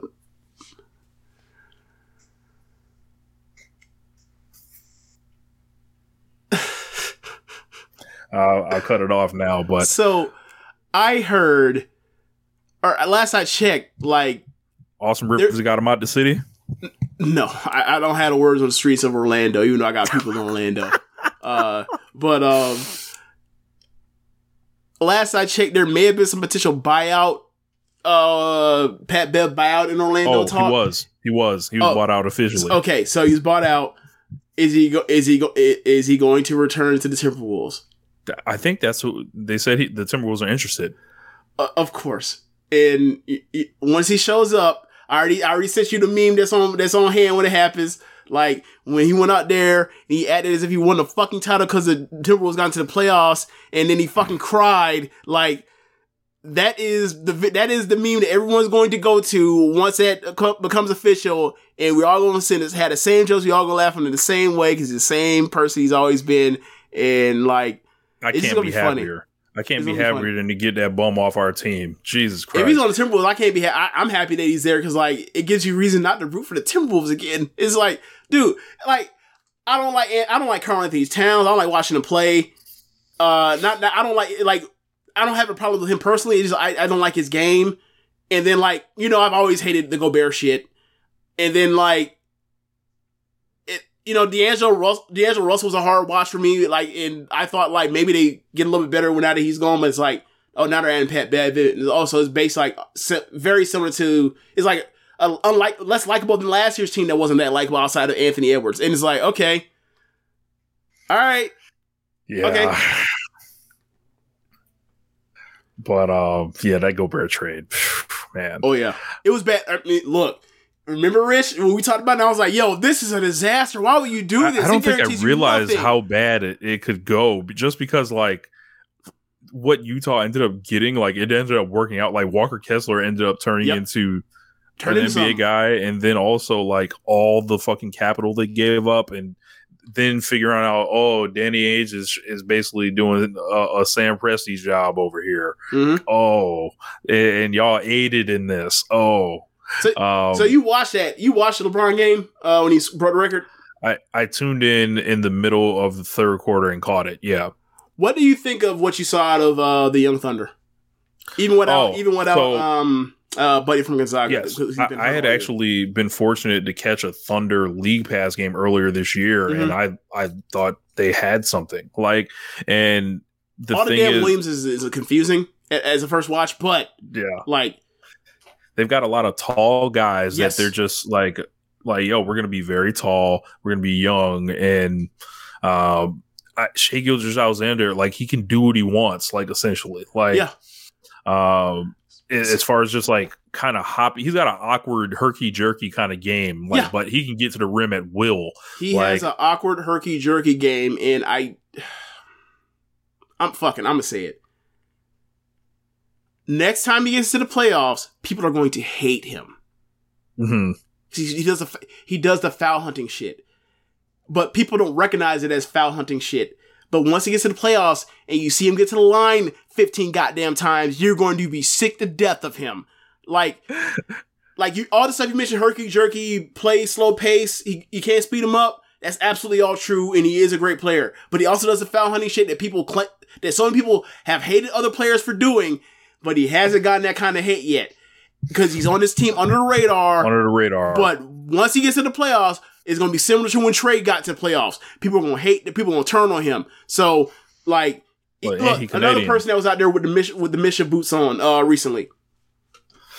Yeah, but I think they're a rising team that is probably like 2 years away from being able to probably comfortably compete for a playoff spot. They'll have Chet in at that time. Yep. And they're loaded with fucking picks. Well, Williams is in picks. Yep. Yes, I really lots of hope.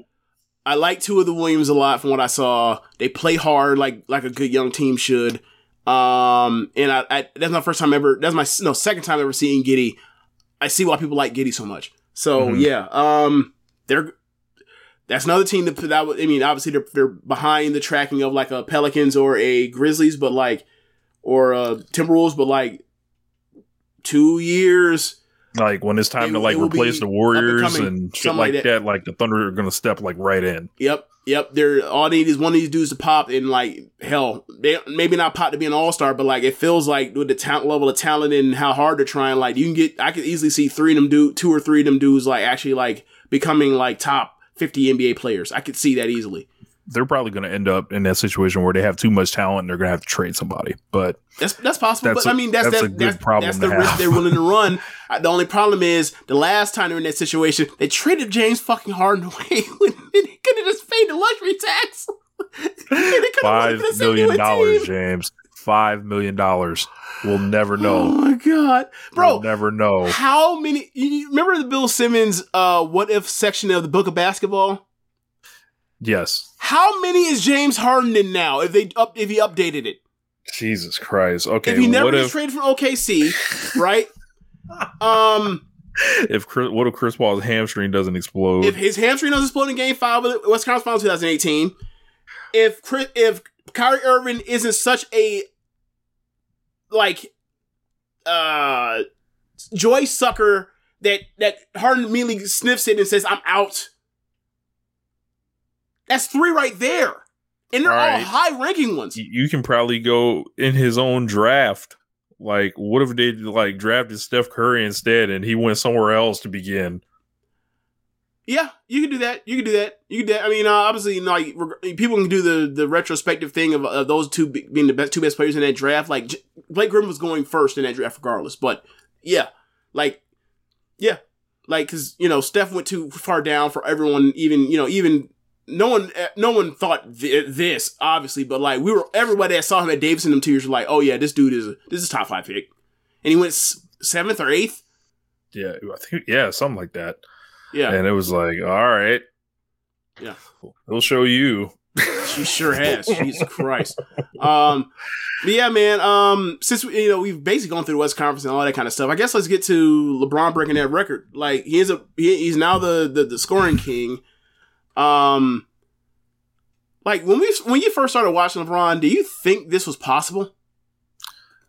No, just because you don't think anyone can break Kareem's record. It wasn't even necessarily about LeBron. It was like, no one's scoring that many fucking points. No one's gonna make 17, 18 All-Star games, and no one's gonna put up 38,000 points. Get the fuck out of here.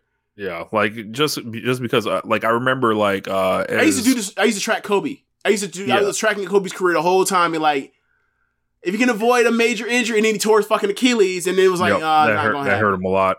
But I remember when LeBron was coming in the league, Karl Malone was exiting the league, and I was thinking about how much Karl Malone stayed in shape, how much he never missed games, and then he was still short, and I was like, oh, this shit's never happening. And then he ended up as number 2 before. Yeah. I'm trying to think of when did it first dawn on you? Because I'm trying to go back in my mind and trying to think of when it first dawned on me. Oh yeah, he's definitely going to do this. Not he might do it, but unless he loses a leg, he's going to do this. I think it might have been by the time he first became a Laker, maybe even before then. Maybe his last Cavs year. I was like, he's going to do this. I think it was when he became a Laker. For me, just because all right, you would have figured if someone's in their 20th year, they might be laying it down at this point. Mm-hmm.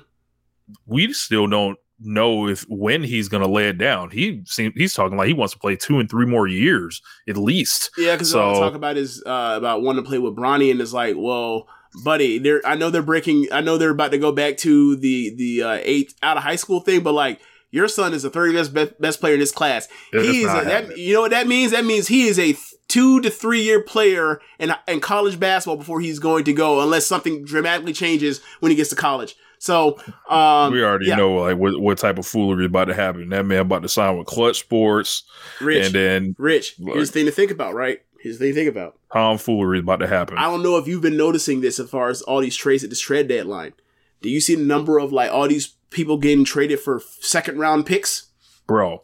All these 5 second rounders. Comedy. Bro, I've never seen no shit like this with these 2nd rounders. Rich, we all know historically how insignificant a 2nd round or how 2nd rounders are. What are the odds these people are saying, hey, 2-3 years, let's go ahead and get Bronny with the 45th pick in the fucking draft, and we can get the last year of LeBron James.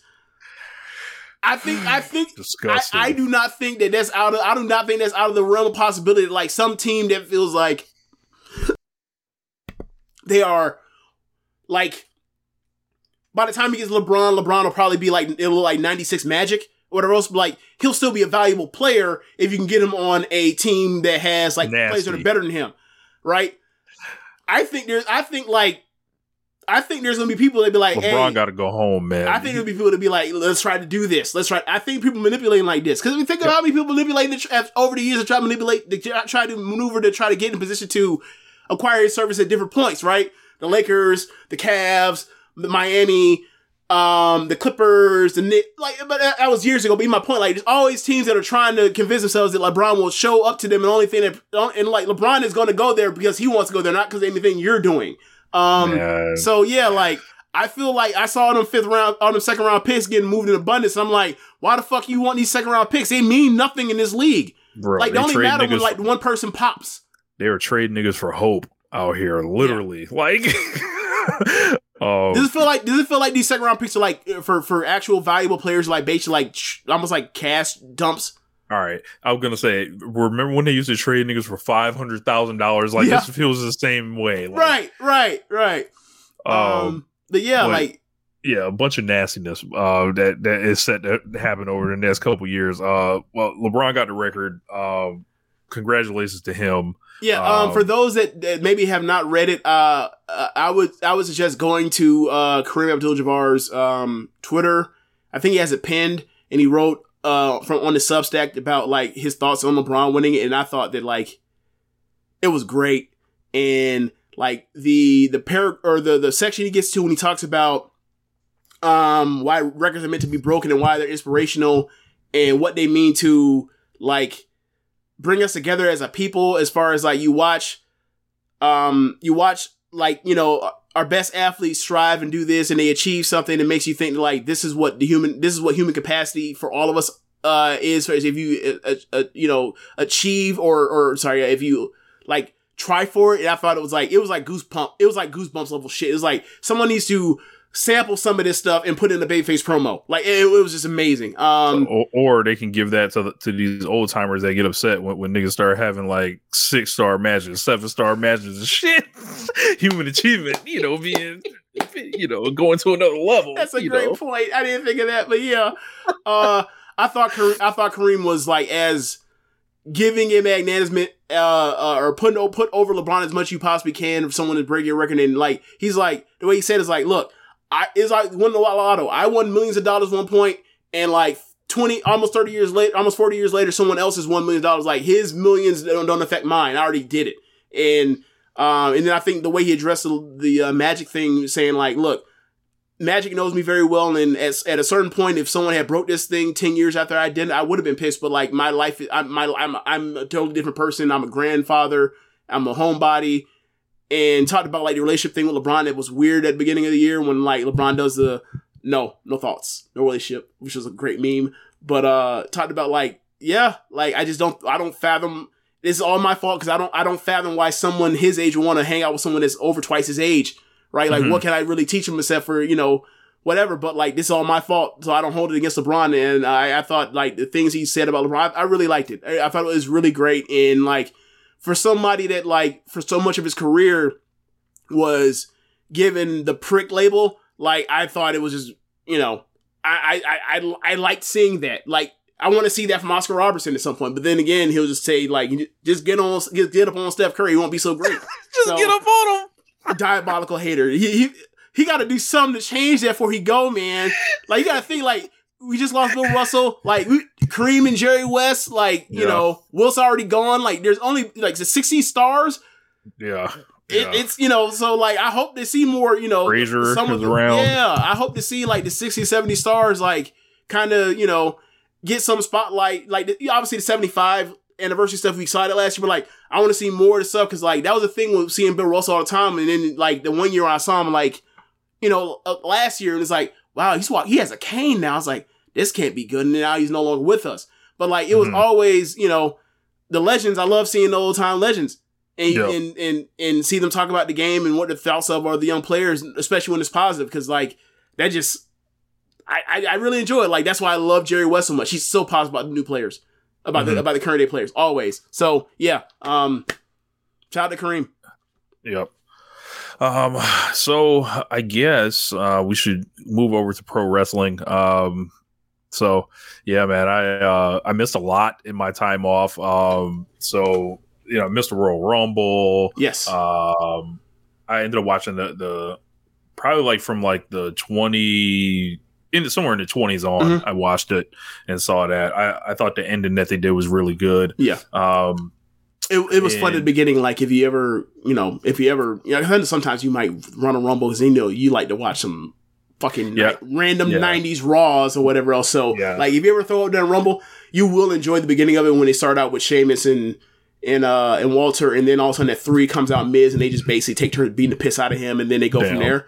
Like it's solid, and then like there's like a run where you get like Karrion Kross and a few other people that kind of like undesirables. But like that's the dead point. And then after that, like around once you get to like after that, like it picks back up, and like it picks up a little bit before you tuned in. So it is a good. I think it's one of the better Rumbles that's ever happened. So Cody won it, and I guess we'll just move on to our next topic with Cody here. So he was doing an interview with Ariel Helwani today. This news broke recently, so he was basically asked about CM Punk and the Elite and Brawl Out, and basically what he said was like, he was like, he has a great relationship with Matt, Nick, and Kenny, still does. It was tested by being young executives. It was tested by having different opinions on wrestling, but different opinions is what made it strong. That's what made us work. He wants to do Crockett and Old School. They want to do PWG and West Coast, and damn, I loved it.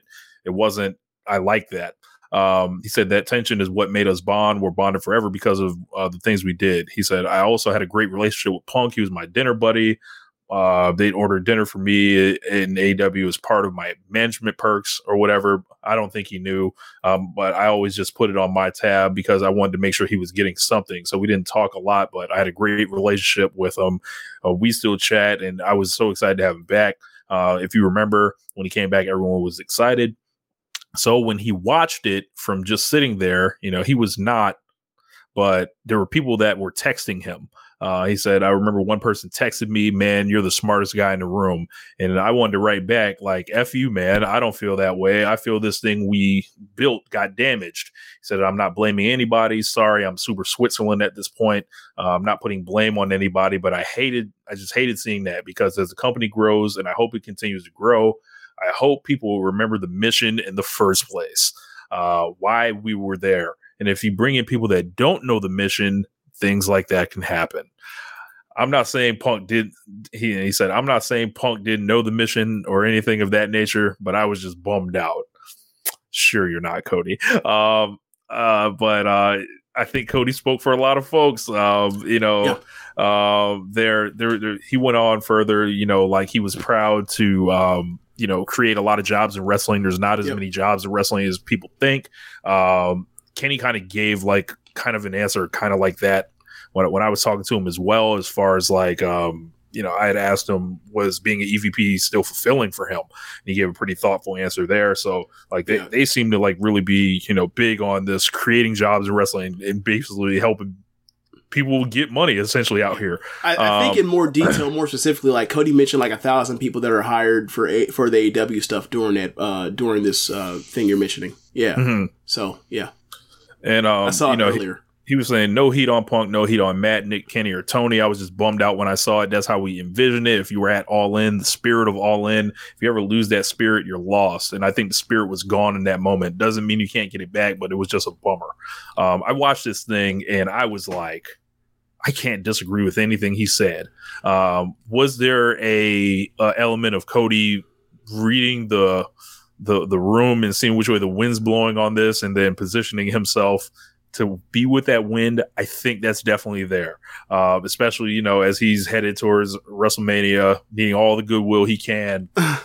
You could afford to, say it without saying it, which is what I think he said when he says the thing about, if you bring people in that don't know the mission, things like that can happen. Because this is a lot of stuff I've like talked about with AEW and the fallout of this whole thing from there, like where it's just like the spirit of the company. This goes back to Hangman in Punk, like that whole thing, like, and how it was just such a weird feud, and it was like it felt like it was selling out to capitalism and all this stuff. It was just like there's something that when you lose that, it's going to be kind of hard to watch this company the same way, because like this thing, it was built a certain way, and there's obviously going to be a day where that is gone. These guys are retired or something like that. And if this thing, just keeps going on and on. But I think there's a difference from guys choosing to step away on their own, retirements, going after, other opportunities in wrestling on their own accord, rather than something like this leading to the excommunication of somebody. And I can't disagree with what Cody was saying at all here. Not only do I not disagree with what he said, it makes me think of the beginning of after that press conference, after All Out. It was All Out, right? Yeah. And I remember in the first, as the stuff was coming out about the fight and all that kind of stuff, and, they get the TV and everyone's been stripped of their titles. And I remember, Josh was saying, yo, this is damaging. And I remembered it, and I was I didn't know if I necessarily agreed with it, but I definitely saw where he was coming from when he said it. What Cody said is basically a more fleshed out expression of how damaging it was, as opposed to Josh kind of saying what this could be, and ultimately kind of feels like Josh is right. That basically was the moment that the honeymoon was over with AEW. Looking back at the retrospect, the benefit of the doubt and people loving this thing and even championing it or whatever else, that's kind of out the window now. And even though they're on one of their best runs of match quality or whatever else since the year started, it doesn't feel like earlier iterations of AEW as far as that, I guess, for lack of a better word, that magic. I know it sounds so corny, but it just felt like this was new and exciting, and you were watching, and there were new guys, and maybe I've never seen them from, maybe heard the names, whatever else, but they were all fighting for spots, and it seemed like the chips were going to fall where they were, and then the CM Punk thing happens, and it's it's just another wrestling company. It's one of the most competent wrestling companies I've ever seen, but it's just another wrestling company. And it was going to happen eventually, but it stinks that this was, looking back at it, this was the line that's saying that honeymoon period is over.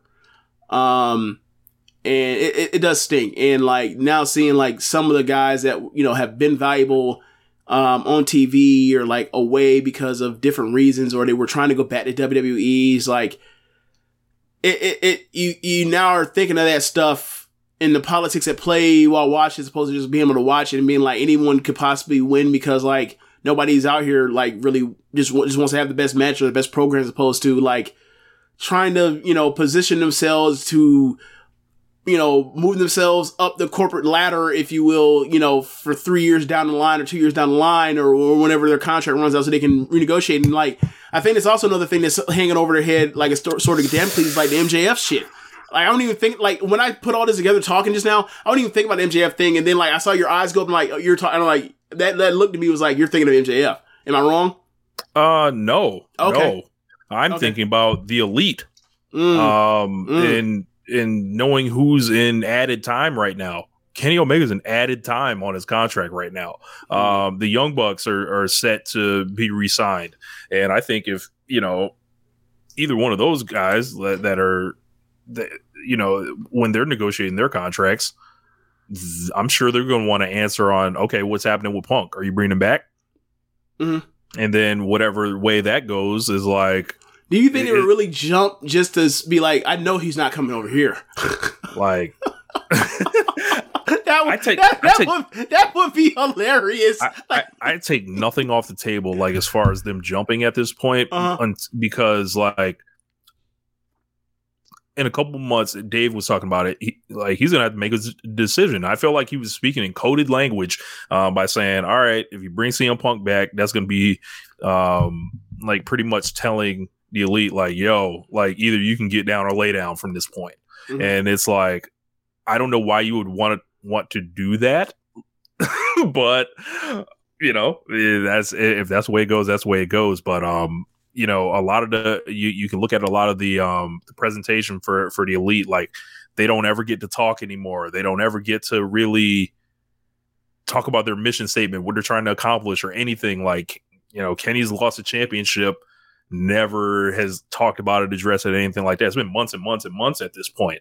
You can see how New Japan Pro Wrestling was using them, and it was like, it felt like just once in a lifetime guy. And then, like, you know, you got him on Dynamite, and you know, it's ho hum. You know, trios matches are good. To be fair, I feel like that's kind of the, like,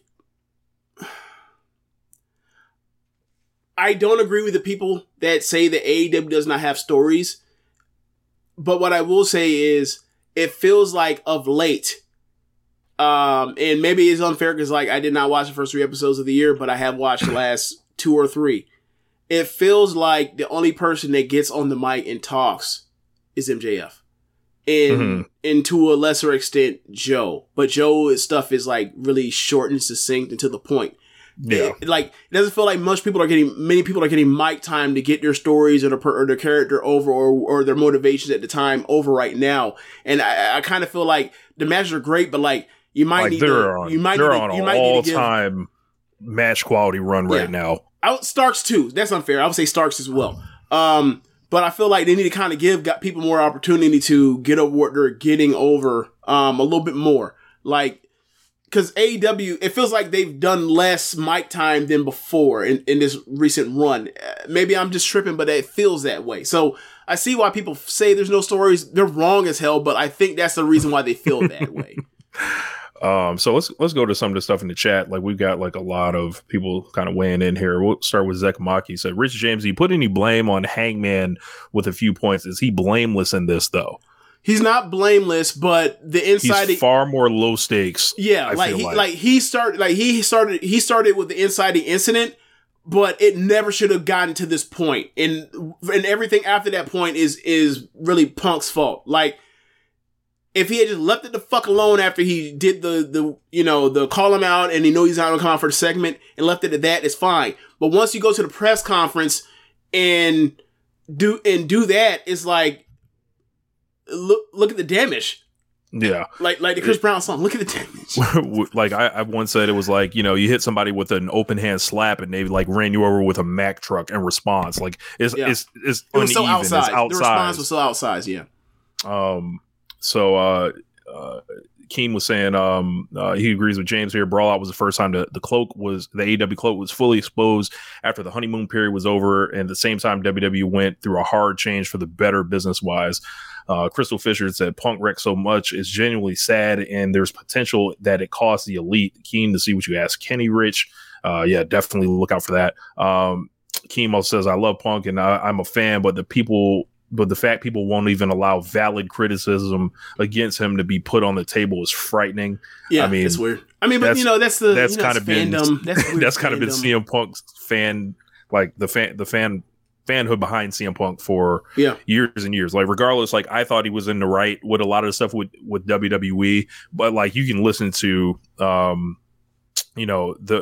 Colt Cabana interview, like, and you know, I think there are things like, you know, you can look at and be like, yo, WWE failed him, like, on all this stuff. But like a lot of that, some of that stuff was self-induced. And I don't think people, all that, what would Harley Race do shit, like that's him believing in that macho bullshit, like that really that could end someone's life essentially. We've seen a lot of people in wrestling just like run themselves to the ground, like trying to keep up with how it was always done, whether it was through drugs, whether it was through just being up late at night. And we were talking about that back then. Like, I see why he felt that way, because he was put in that environment that leans on people in that way. Except for, you know, Randy Orton and seemingly John Cena at the time. So, like, I see why he felt the way, but you also got to be smart enough to be like, look, I'm kind of a made person here. I don't have to put the pedal to the metal and end up, you know, white knuckling the way that he did. Mm-hmm. And, you know, but it happens to so many people there that, like, it's like, this ain't a him thing, it's everybody, but it's like, y'all gotta realize that, like, y'all don't have to do this yourself. And I think it's a broad part of it at the time, there's the only big major place to do it at now. But But yeah, like, I mean, you know, like that's the story with Moxley. Like, you go through that Mox book and it's like, it's the same thing. Like, he's ran up the wall. And I said, recently, like, there are ways to handle this as far as like the burnout factor with WWE and going to AEW is like, you could be Jon Moxley or you could be in CM Punk. And we'll see after a certain amount of time where you lie on this. Like, do you legitimately just want to like do good wrestling and not be in stupid storylines or whatever else, or feel like you're put through have to jump through all these unnecessary hoops because they're so uptight there and with all the politics and all that kind of stuff maneuvering backstage and on screen? Or do you just want to like do good wrestling, or do you actually like want to like play the game of Succession and climb the road to the top, and you feel like this is an easier mountain to climb over here? Cause like, they're going to step that shit out pretty fast that you're out for yourself, at AEW, because they have experience with people that have done this, like the Punk thing just recently is the most notable example.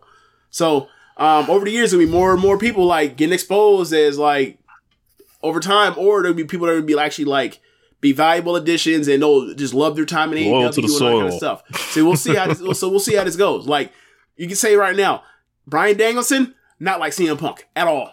Claudio, not like CM Punk at all. Chris Jericho, Jon Moxley, not like CM Punk. Right.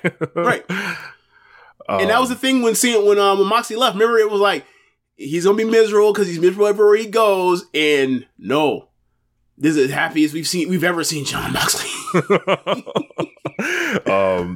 Chemo said, to be fair, like the subject in the comments was like, the Elite really haven't been given much. They're like the C or D thing. He said, to be fair, they're given a licensed theme, and the Trios title back is overtures, but that don't mean it'll be enough. They definitely need a hot program soon. Yeah. Crystal Fisher says the thing with Punk is he's based on his the thing with Punk is based on his mid-40s Midwest housewife passive Instagram stories. Yeah, those things are getting interesting, to say the least. And he has no interest in apologizing. What's the point? I think they were saying, if Punk comes back, he's got to apologize the way he disrespect the company. MJ does PR was good. Seamus Nova says, I don't think the Elite and Hangman are blameless in all of this, but next to Punk's blow up, the Punk's public blow up next to the owner of the company put this at a whole different level. Yep. Crystal Fisher says, some will tell you that Hangman's first shot was actually a response to numerous prior private shots by Punk backstage, Colt being replaced by Ace. I just don't feel comfortable like operating off that premise, because I mean that fully could be, but like it's just not, like, we don't have that information. Right. Like anything with the Colt Cabana stuff, I don't care, because that shit was off screen. Adam Page brought that shit on screen. That's always gonna be on him, regardless of where CM Punk took it from there on. Like, when I say that Adam Page is not blameless, that's what I mean. We never know where it leads to as far as in behind stage, but like, quite frankly, I don't give a fuck, because I'm watching a TV thing. I don't care about like the actors or in this case, the performers not liking each other. I don't give a shit. But once he did that started this, and then Punk just took it way too fucking far. Yeah, like the only thing that I can really say that's like confirmed is like some like they had some backstage meeting with them that was either after the Double or Nothing promo and before the CM Punk response, that it was like, all right, why are you going back? Because I thought there was like a squash it meeting backstage with Hangman and Punk, but let's see. I mean, that's the thing, right? Like, you hope that like people can butt heads and then eventually can let stuff go, right? Like, any of y'all that's ever played sports, high school level, there's always a fight or fights, and everybody gets broken up, and you got to go back to playing. You got to go back to practicing, right? And like, whoever lost or whatever else, like, you gotta get over that shit eventually. Like, maybe people will bring it up, in passing, or people will bring it up because there's always gonna be a winner or a loser, or if it's a stalemate. Either way, like, someone will get laughed about, whatever else. But like, over time, gotta get over that shit and move on. If you keep holding on to that shit, then like, that's a you thing. That's not Like, that's the game. Like, it's competitive business. People are gonna butt heads, but the idea is that, like, that's not supposed to last forever. Or you're not supposed to be mad enough to come back months after, or come back from an injury to come and shoot on a motherfucker, in their home area. Like, that's what Punk did. And that's like, yo, that shit was unprofessional. And that's, and then like, the shit then kept going. All bad, man. Ugly. Keem said, what do you think will actually take for it to be settled, if it can at this point? Honestly, I don't know if it can be, and but I feel like we're gonna get our answer like relatively soon, the next couple months. Like, as far as like every day that goes by and the Elite's not re-signed yet, I think is something to pay attention to. And then that coinciding with Punk actually clearing up from injury, which will probably be around like 3 months from now. Yeah. I think honestly what it would come down to and what would solve this thing is Tony Khan and all the hinting and pointing and nudging around. Like, he clearly wants CM Punk back, and he's always wanted him to come back. He comes back, he shows up, he says what he feels he needs to say to whoever else, and go from there and get in a program with someone that's not involved in that shit, and then go from there. And then, like, if they eventually, and they'll all be around each other, and then they'll see the ratings, and they'll see who's programmed with who, and then eventually somebody along the line will be like, fuck it, I'll work with him. It's been enough time. I'm over it. We talked, blah, blah, blah. We patched it up, whatever. That's how it should work. Like, this CM Punk thing is not shining bright. It's not even close. But they still managed to work together with each other. Right? Like, this, like, if they can't figure this out, like, I think we're kind of done with, like, interpersonal dynamics and the pressure cooker of entertainment. Like, if they can't figure this out, because, like, I think Lance has said stuff like this, like, no one has ever been, like, no one, and you look at overall history of this business, no one has ever been fired over something, over getting in a backstage fight. Yeah. And that's real. Obviously it's a different time, it's a different standard or whatever else, but, like, it's not a sports team, but, like, sports people, like I mentioned, like, people get in fights. It happens. So, like, I would be disappointed if they can't figure it out. If they can't, like, make this a workable situation where he can come back and whatever. And, like, when he comes back, he's gonna have to eat a lot of shit, or he's definitely, either way, he's gonna be a lot of booze, whatever else, and he can make that work because he's that talented or whatever else. And he will still be valuable the second he comes back. The thing is, will there be people that want to work with him? Yeah, because Adam brings up, like, it doesn't matter how good he is if everyone boxes him out. If he gets boxed out by everybody, then what can you do? You're gonna do programming with Jungle Boy? Like, he was mentioning Jericho not fond of CM Punk. Mox may not be fond of CM Punk at this point. Well, I mean, that promo, like, when he said his path for his title, like, when he cut the promo of the year, like, I mean, that was a huge part of it. It's like, this promotion was built to not deal with this kind of bullshit that I'm now having to deal with and talk in front of you and, explain. Yeah. Yeah. I think TK's got to eventually, like, come out either in some type of press conference or, like, official kind of statement and really kind of step into the middle of this in a way that he did not at the press conference. He kind of, like, went as far away from it as one could, but he's going to have to either be like, this is what's happening, and be transparent with people. I think we can all handle it at that point, especially, like, these guys are making, millions of dollars each. Like, I feel like, and this kind of a big reason why I didn't bother asking Kenny about it. It was like, yo, like, it's ultimately not, like, the person that's going to have to, like, make the decision is TK or solve it or anything like that. But, like, he has to make his intentions clear that he either wants one of these parties back or both of them back or none of them back. Yep. Like, and, Crystal Fisher brings up a great point. Like, one thing Tony did that was weird was he went on Observer Radio last year and he was, like, essentially promoting, like, the idea that Paige and Punk don't like each other. And I remember he was, like, saying something like, that can be good, for us. And, like, it was like, I remember but, like, I remember that. I will say when he was saying that, he was more. It felt more like he was thinking out loud than actually saying that's what his hope is. So to be fair, it was more or less saying like, yeah, people do have had beef and they've done. So he has a point, but I wouldn't put too much stock in that, at least as of now. But I will say, everything else screams to me that he really wants Punk to come back. It just, but it's so far out that it's not even worth we're talking about it. We've been talking about it, but we'll see. We'll see in a couple months when he's healthy enough when they figure out if he's healthy enough to finally cut him or whatever else. But I will say, back to the sports analogy, if the whole locker room doesn't want him, he has to go.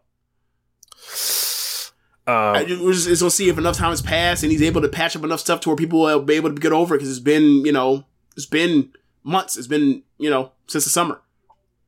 Yeah. Cooler than Skipperville, but we'll see. Well, yeah, man. We had a big episode of AW Dynamite last week. It was lots of great matches. Yes, we had opened up with MJF and Konosuke Takeshita. They were in El Paso, Texas. And MJF actually got in the ring and wrestled a match. Of course, Konosuke Takeshita lost again. But this is a really good match. I would say probably 4 1/4, something like that. MJF kind of displaying his hidden talent that he has. All this shit where, they keep him out of the ring for 2 months and all that. I'm over it at this point. I'd rather see him working regularly. But I've come to the realization they're just not going to do that with him. I would have liked Takeshita to win, but that I don't get what I want here.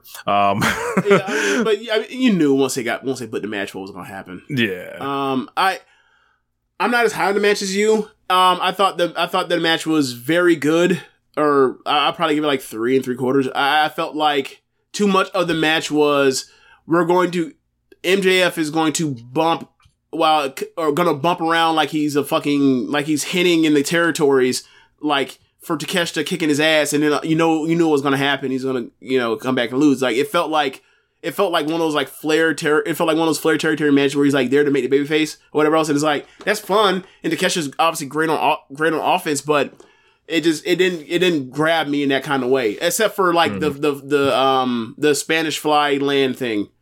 Which I howled because I was like, when the fuck has Miz ever done this or shit like this? When people want to talk about he's just Miz, bitch, where? Miz would have torn his ACL. Both of them. But yeah, they did the whole deal where MJF won, and this is his second match in 2 months. After that, they basically had, MJF had the diamond ring, grabbed it from the ref. He started hitting Takeshita with it, busts him open. Danielson saves him, but, Takeshita was laid out. After that, we got a video package of Samoa Joe talking about regaining the TNT belt. Mentioned Wardlow wanted to take his title from him, but he's going to take everything from Wardlow in return. Yeah. Some of the lines of mentioning how he actually respected Darby Allin, but doesn't respect Wardlow. Yeah. He said he knew Wardlow was weak. He said something else like that too. So, we had a eliminator match on the women's division. Jamie Hayter beating the Bunny. I think the Bunny got injured. This was supposed to go longer, but it didn't for whatever reason. And Jamie, just put her away. I don't really have much to say. Yeah, I saw some people worried that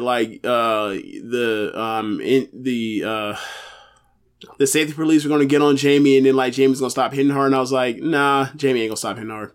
It's fine. Susie 0083, welcome to the stream, first time chatter. So, Adam says he lost to the world champion. Bunny, she got concussed. Okay, yeah. So hopefully she's straight.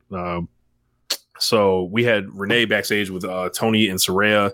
She called Hayter a loser before calling in Leva Bates. Then all of a sudden they attacked Leva Bates with some horrible looking offense. She's on the staff, right?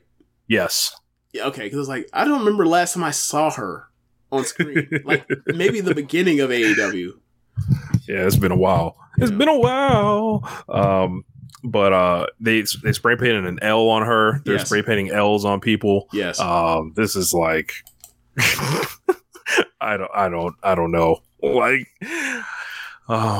but yeah. Baby girl needs to pass the mic. Bill's Mafia says. Oh, Saraya calls her baby. Yeah. She says baby girl a lot. Yeah. Okay. Yeah. Oh, my man Diego, what's good, man? Yeah. Dave's all over the place when it comes to AEW. It's kind of been like that. Yeah, I saw that. Someone said that Meltzer has given them like 300 something 4 stars. Like, yeah, I know. He like anything that's 3 3/4, like he'll, or not anything, but like a lot of things that are 3 3/4, he'll slap a 4 on that shit quick. Like, go look. People have their ups and downs with cage match or grapple, and I agree. It's far more representative than just Dave Meltzer's ratings. Like, I will look at that before in comparison to the 4 stars that like matches that Meltzer's given out, and you look and you're like, yo, these are not nah. He's overdoing it. He's ODing it sometimes. It absolutely is. But whatever. Like, it's a lot to his style of the wrestling he prefers. Like, if you've seen Dave Meltzer rate matches at times, you kind of know what pops him. He loves lucha. Right, like, I mean, he likes all types of wrestling, but like, if you give him fast-paced flying wrestling with athleticism and hard-hitting, he's going to like, it's going to touch his tickle spots, if you will, or whatever, or it's going to trigger him positively more than other stuff. After that, we got MJF cutting his promo. So he said Takeshita wasn't a match for a generational talent like himself. He doesn't know if people hate him because he's twisted or if he's twisted because he hates them.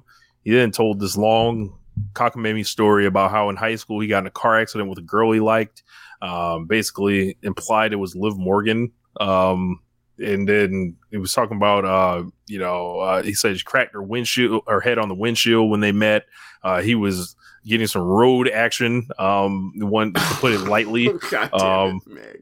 That was the implied nature of this. He said he was met with adversity and the cops came. He did the old switcheroo that made it look like she was driving.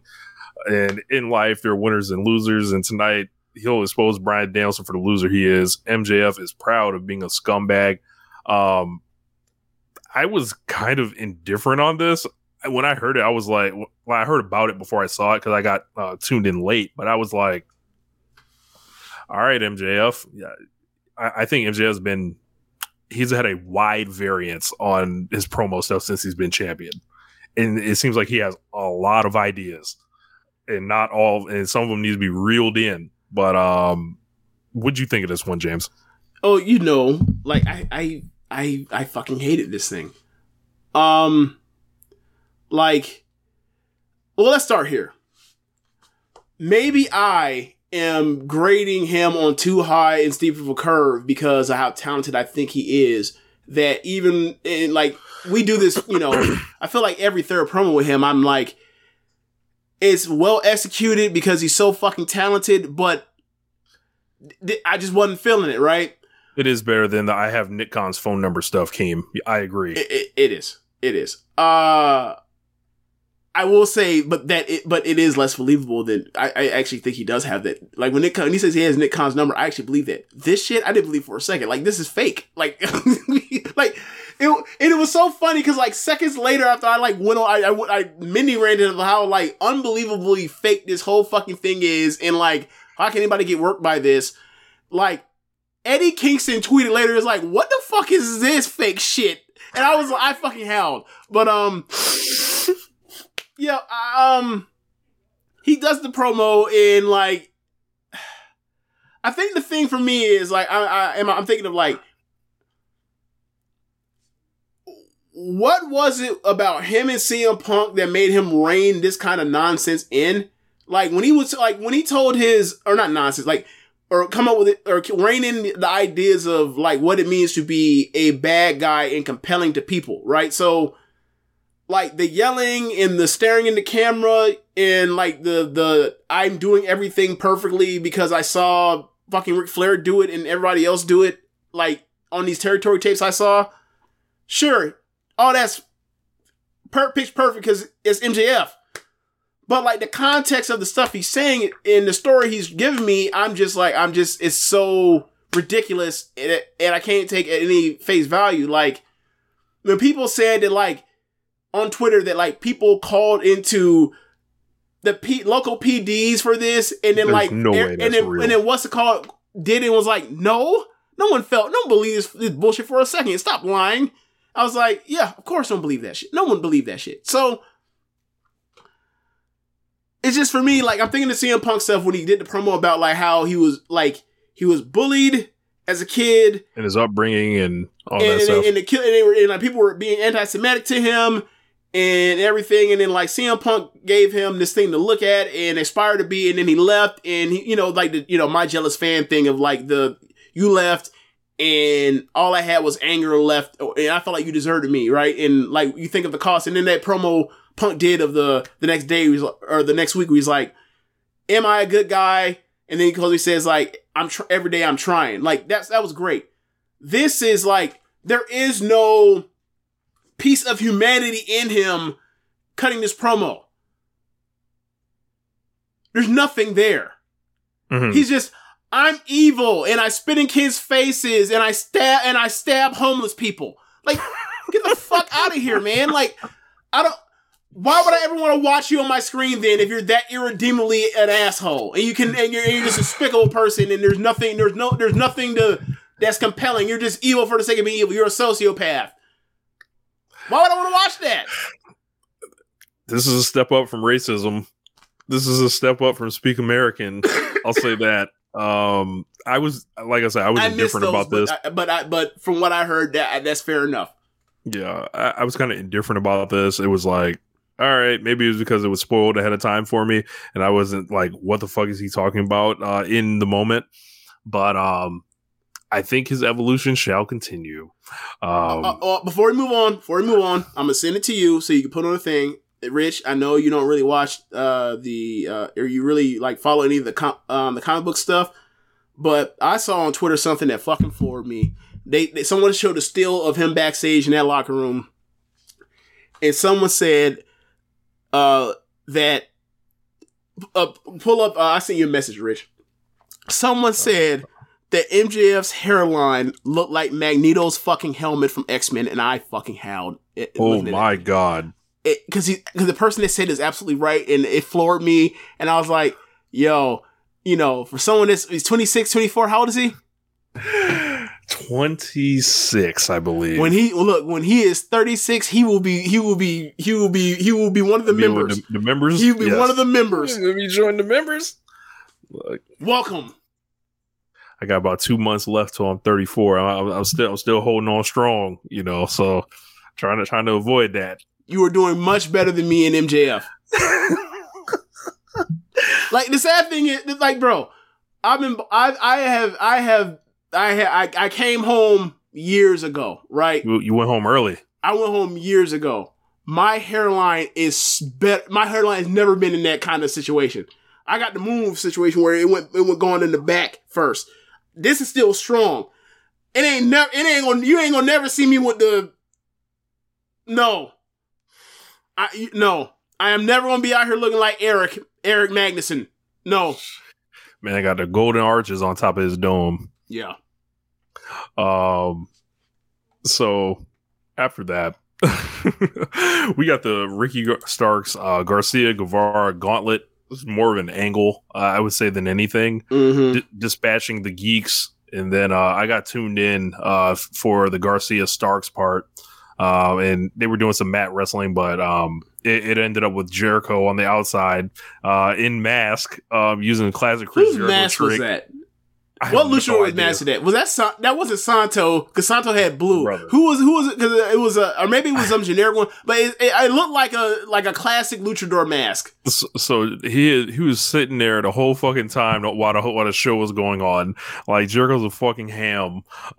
He sat there before the show started just to do the angle. Yes, the Vegeta hairline. Sorry, Rich. Yes, that's exactly what it is. That is the Vegeta hairline. But the thing with Vegeta's a cartoon character. His hairline was built like that on purpose, and his hairline has been like that for decades.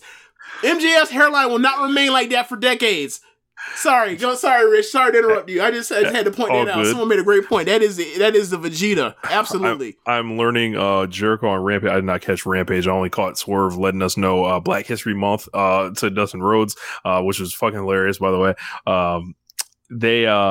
Jericho said he was El Ocho. That's who he was dressed as. That's funny. So that's good, El Ocho. So he fucking attacks him with the Jews effect, and then Starks is staggered and he loses. So looks like that's still the direction for Revolution. So Starks beat Jericho, and now he's going through a gauntlet to face Jericho again. Well, remember when he beat Jericho, they powerbombed that nigga through a table. So he wants to get back.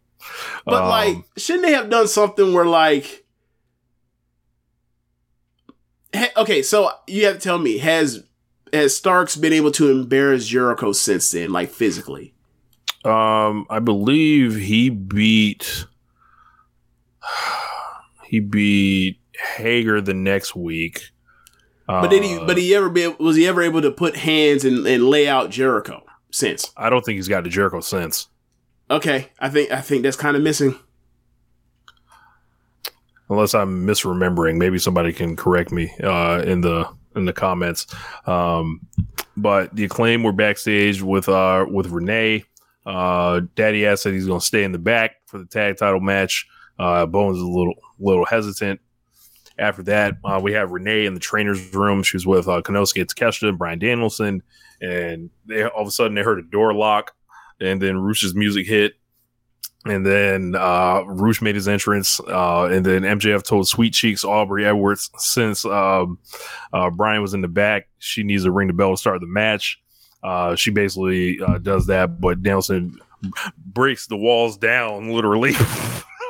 Busts through the door, knocking doors down like Pimp C. God damn it. I was going to get them all in right there. But oh my fucking god! And then Preston Vance and Jose tried to hold him back, but Takeshita helped fend him off. Aubrey counted slow as fuck, but Danielson sprinted out there and it was on. And then we got a good old fashioned Arena Mexico brawl in this bitch. The match was great. I don't like it. I don't think it's one of the greatest matches. One of the 15 greatest matches of all time. Like when that initial cage match rating came in, bro, but it was great. When I saw that shit was a 9.6 on, I was like, all right, man, we gotta punt the brakes. We gotta stop this. Man, look, man, you put I just watched the Tokyo Dome. No, you put any. It feels like if you put any 4.5 star match on AEW and then there's blood, it could go anywhere.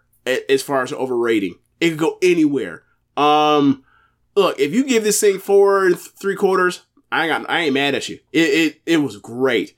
Yeah, it was a great match. It is not Kobashi Sasaki. It's just not. I'm sorry. Cut the shit. You got to cut the shit. Yeah. Rush has been awesome. I feel like this is the best performance he's had. Danielson was bleeding that real blood. It wasn't like he was, just a little blade and then there's just a little bit hanging off him. It was nah, he's flowing, leaking. Yeah. So what the fuck is MJF supposed to do to top this? What was he supposed to do to top Danielson versus Bandito or Danielson versus Konosuke Takeshita? Rich. I missed those episodes. I didn't see those. I have missed those. I got to go back. I heard great things. I just hadn't watched them. But yes, I assumed. But that's the same thing. I keep assuming this thing and James. What is he going to do? James, he's going to work the arm for 60 minutes. That's what he's going to do to top this. I don't think that's going to happen. But my thing is obviously in a vacuum, if you do 10 MJF Danielson matches and 10 MJF Bandito matches, or 10 Danielson Bandito or 10 Danielson Takeshita matches. Most of the matches are going to be the superior matches are going to be the Takeshita and Bandito matches. But there is a place where they can do the bloodbath type of match, like the match with CM Punk at Revolution type of bloodbath match, and that could be the match. Got the alignment on this too. That works a lot better. When he's wrestling against heels. Right. And Roosh will get some heat. Yeah. But the problem is, you just gave away the bloodbath to Roosh. So now what do you have? Obviously both are gonna bleed again. They're gonna do it, but it's like, you're gonna bloodbath, and I'm gonna see that match, and I'm gonna compare it to the Roosh match and be like, hey bro, I don't think this match is good as that Roosh match. Probably. We'll see what happens on the night of, but like, Danielson's on such a high level right now that like anything he's gonna do is gonna be great, but it's like he's doing, awesome stuff. Like he's back in like the when he first came back in kind of vibe right now. So it's like this dude might be the best wrestler in the world in ring, and it's like he's gonna wrestle the world champion, and I'm like, I'm gonna like even more so than with Adam Page. Like, bruh, when Revolution happens, I know he's gonna lose. I don't give a fuck. I'm showing up with my Bryan Danielson kicking head since 1999 shirt. I'm showing up, and like I'm hoping for a miracle. I know he's gonna go down in flames. I know because he doesn't want to be champion, but he needs to realize he needs to be fucking champion because he's been that fucking good since the year started. New calendar flipped over. Look, I think MJF will come to wrestle. One can hope. He wrestles so infrequently that every time he steps in is almost like a prove it situation for him. Because that was like when he was working Wheeler Yuta. It felt like the same thing when he wrestled this time. It was like, it's just those long breaks and the nothing but talking, and then it's like the wide variance. It's like. And also the rest of the show being such a wrestling heavy thing where no one else is really getting to express themselves, you forget about MJF. Like we know this guy's excellent. But it's like he kind of loses that a little bit. I feel like he's excellent, but there's also a ceiling on like how high he can take this. Like he's never like he's just flat out never gonna have the best match on a takeover or not takeover. I mean even on a takeover, but he's just never gonna have the best match on a AEW pay per view. Never gonna happen. And obviously, like we've had Moxley be champion, we've had Jericho be champion. If you just have a great match, it doesn't really matter. But it's just that thing that kind of sticks in my mind is like he can say what he wants to about him being the best in the world, like, but that's just heat. That's just for heat. Like, no one's buying that, bro. Like, you get in the ring and, like, you do your thing and then, like, someone doesn't get beaten. Like, either you beat somebody by cheating or you have your banana in the tailpipe way to lose. There's always an excuse for whoever gets pinned in his matches. And it's like, I think that's the overall thing of, like, why I don't find him as compelling as I used to is, like, once I come to that realization, it's like, oh, this shit don't matter. It's always a fucking scam to the next thing. Like he really is like a student of American professional wrestling as far as scamming the fans out of finishes. He really is. But I think we should mention again, Danielson versus Roosh. Check it out. Yeah. I was talking to Josh, and it was almost like Danielson walked up to Roosh and was like, "How about you be Roosh and I be La Parka, and we we go out there and do it." Yeah, man. Like Roosh has been great just coming in, but like this is his best match. This is his best match in the company. So I think there's much in the way the main event. I think there's gonna be a reward for Roosh coming soon. Yeah. So up next, he's definitely proved it every chance he got. Look, following it back. We had a segment with Impractical Jokers stealing Chris Jericho's bat. So they're doing some cross promotion stuff. I think it ended up being played out on. I think I ended up getting played out on Rampage. Yeah. Then we got the Elite taking on AR Fox and Top Flight. You already know what it is. Like, loved it. Thought AR Fox and Kenny was a nice match within a match. I thought Nick Jackson looked great. Fox was like really like, since he was losing, it seems like, the strategy was to highlight him as much as possible. Yeah. And what do you expect? It's the Elite in these trios matches, and this is a human highlight film with all this shit. So definitely, much like the last match, go out of your way to see it if you didn't see this one.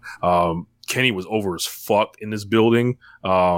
Lots of big Kenny chants. So like, I think there's a groundswell happening. So keep an eye on that. I mean, it's been happening when they, ever since the best of 7, like building towards hot tags for Kenny. Like they are setting these matches up to where like Kenny comes in and he does his thing and they're going nuts for him. They want him because they recognize he's the biggest star like in most of these matches. Yeah, and he basically used the Saki Kashima finish. Yes, he did. He hit the fucking Sapapapan. I forgot to mention that when I talked to him, but I was going to say, my God. Did you check out Saki Kashima? Bill's Mafia brings up the Elite do this in their sleep. Another one like 4.5 on the board, easy. That's great. Like the trios belts, like if you look at like the average star rating for all the trios matches, that's just got to be very high, way up there. Yeah. Aside from like maybe the Rampage match that they had with Ethan Page, Cassidy, and Matt Hardy, and that wasn't too bad. That was like Isaiah Cassidy. I'm like, why the fuck is Orange Cassidy with Ethan Page? Isaiah Cassidy. Okay, okay, I remember that because that was when they were doing the whole thing about like with Callis talking about like, you wanna he's telling Kenny Omega like, I need you to hit Matt Hardy with the One Wing Angel so that could be a what was it, an NFT? Yeah, okay. I ain't tripping over missing a Matt Hardy match in 2023. Even with the Elite. A true scammer. But yeah, that this shit was excellent. Imagine wanting to let this walk out. So after we had Stokely said there's no cracks in the firm, all the problems stem from Hook. He basically walked up behind Stoke, put him in an arm bar, and then we got the main event. We got the Guns versus the Acclaim for the AEW Tag Team Championships, and we got some new champions. Look, first things first, the match didn't have much heat compared to other matches on the show, but it was a good match. Yeah, it was straight. The crowd got killed by the finish in the title change. They were not expecting that, and they were kind of like in a bit of stunned confusion that the Ass Boys are now the champions, which it was the point of doing this. But when you saw that, when you hear about those quarter ratings, this was not the week to do this shit. It was not. Yeah, it was. I know why they did it though. Like, I guess we should the Ass Boys are not the worst people to ever enter the business. I feel like it's kind of that's true.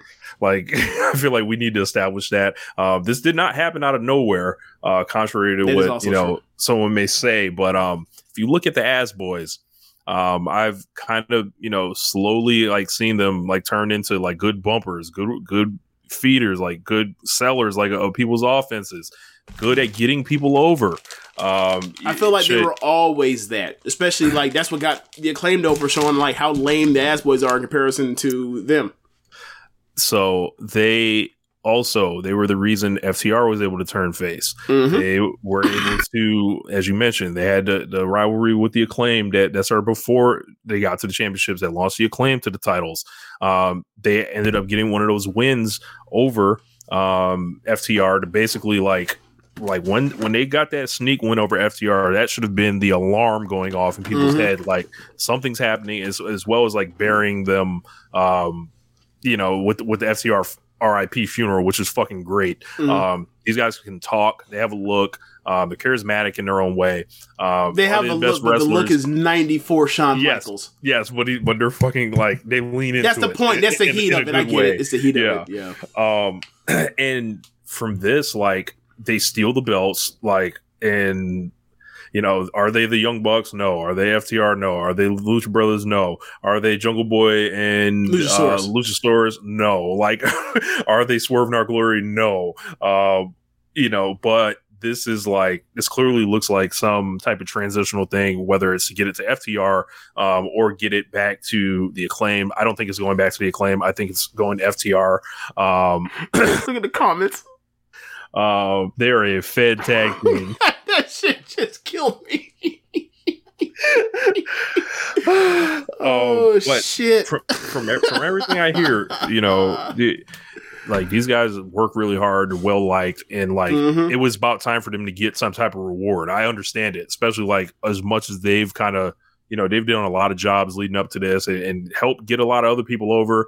And if this is this is your 1 month, thank you, essentially, I can understand it, but you look at that building and they did not understand it. They're like, what the fuck is this? Right. You claimed y'all stole from us. And I haven't seen the exact number on it, but the way people were talking about that quarter hour, the audience didn't understand either. They didn't even want to watch that shit. There obviously, once that happened, same thing you mentioned, I thought about, it's okay, so FTR lost to them. They put them over. They also put over the Acclaimed. It's not over with FTR and the Guns. I can see them getting the titles, and they're looked at as saviors to save these belts, as opposed to having to go up against the Acclaimed and have the title change. People be upset about it. But I also see that they're going to be the champions, and I can also see them getting their win back over the Acclaimed after they're already the champions again, and then people be like, well, they're already champions, whatever, and they had a great match. It is what it is. Time to move on. And people can really blame because the belts were just on the ass boys. It was rather have on FTR 10 times out of 10 or 1,000 times out of 1,000 than the ass boys. It's really diabolical booking. It really is. Yeah, it was. It really was it's a lot. And with them timing that their exit from TV, they can come right back in and do whatever. But let's get it on FTR. Let's see what they can do with it, and then let's see where it takes them. If you smell what I'm cooking. That was the AEW show for this week. James, I guess it's time for you to hit the music.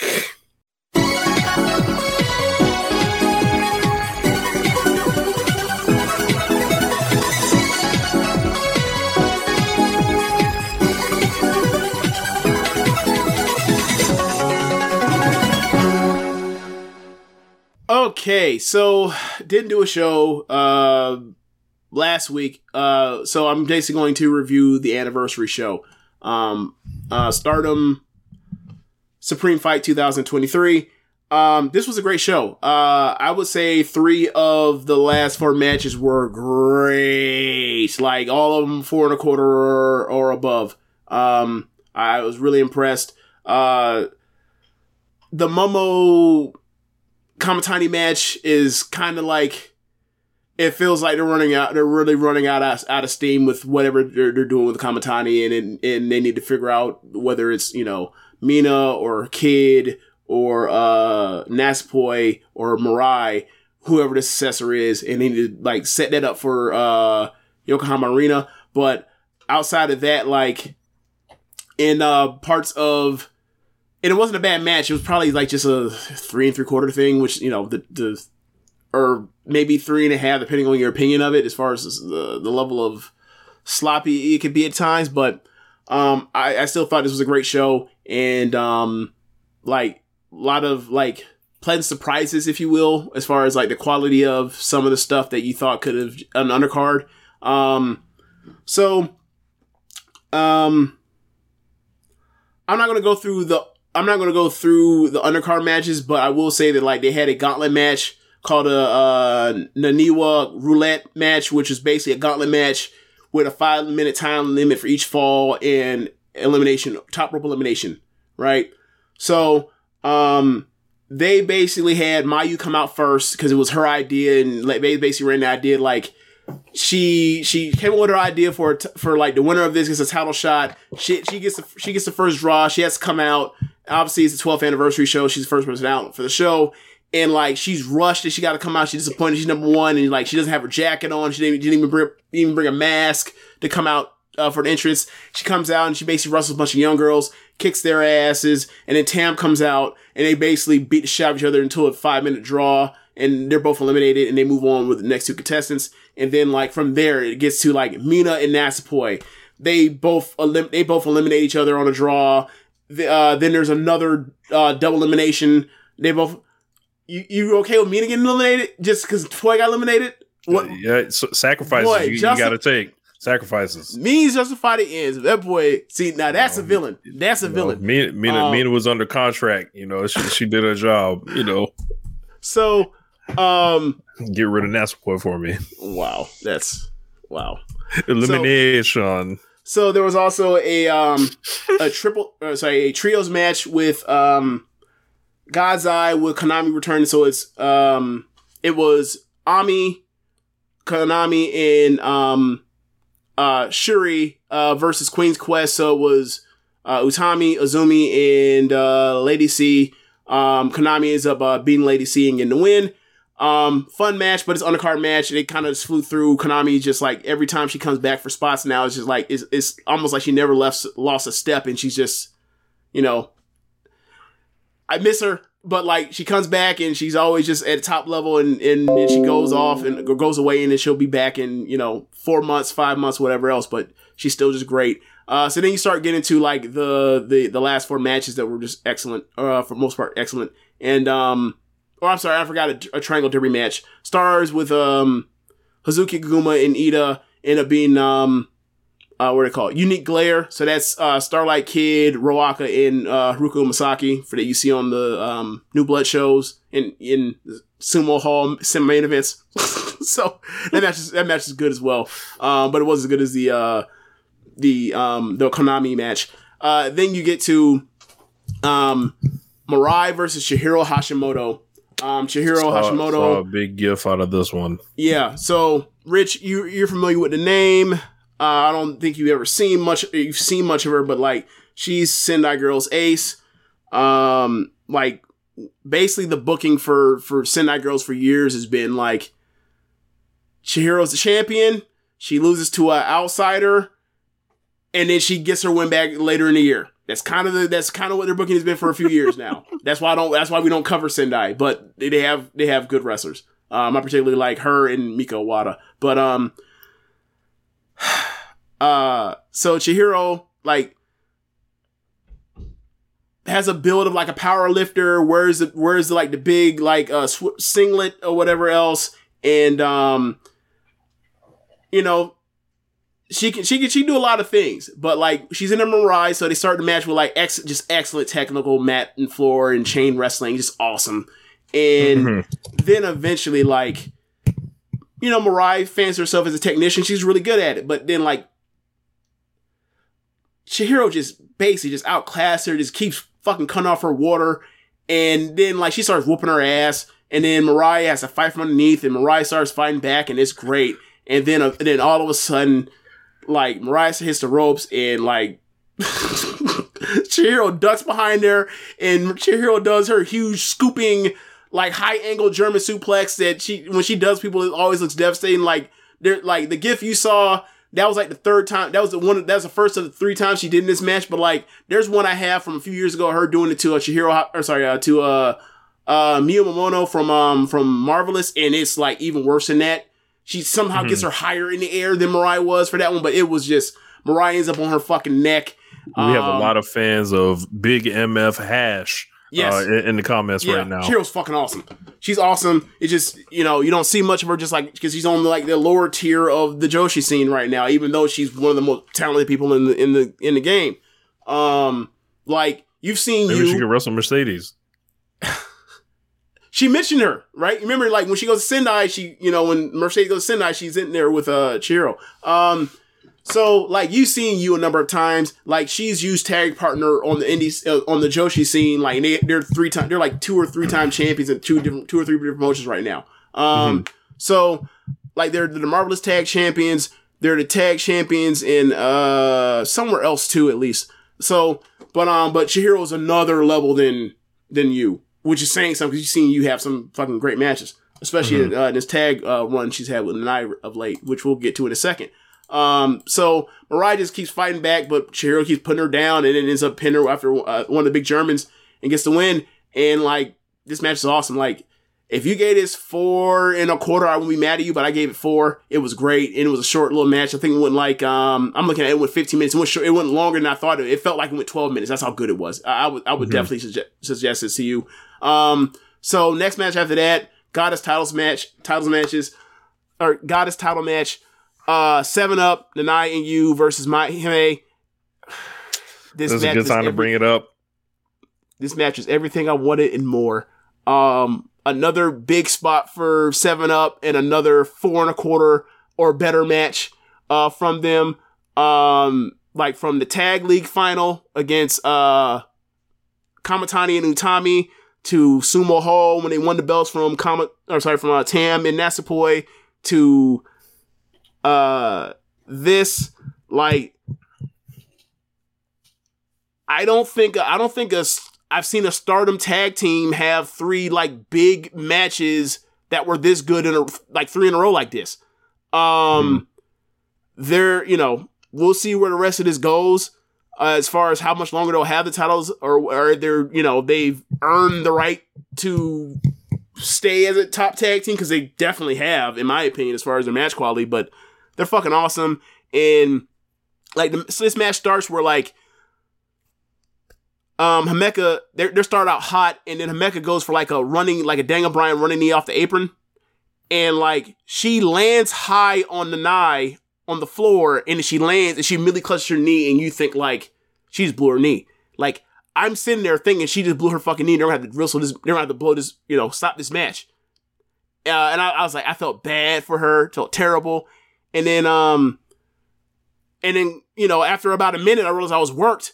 Like they basically left Maika out there to basically tag in, or the match didn't get started. She didn't tag in. She basically started the match, and she's fighting for her life against Nanai and Yu in separate occasions by herself until Maika gets up on the corner, and then Maika basically goes to a closing stretch with Nanai, and they kick out of the damnedest of finishers until Nanai finally beats her with a Nanoracker, and it was fucking awesome. Like this was like, this was some of the best of Himeka in the ring. Like when you saw her against Shuri last year, or with the end of that Kamitani white belt match where she's just like, she's on fire, and the crowd was dying for Mahime to win the tag titles back or win them again. And this ultimately didn't happen because the night put her away. But like that match, that closing stretch was awesome. And the Nine and Yu, they're just another 4 1/4 to throw onto the thing. And they're just awesome together. And like, it doesn't matter who's closing the match, whether it's Nai or it's you, that closing stretch is going to be off the charts. They're just great.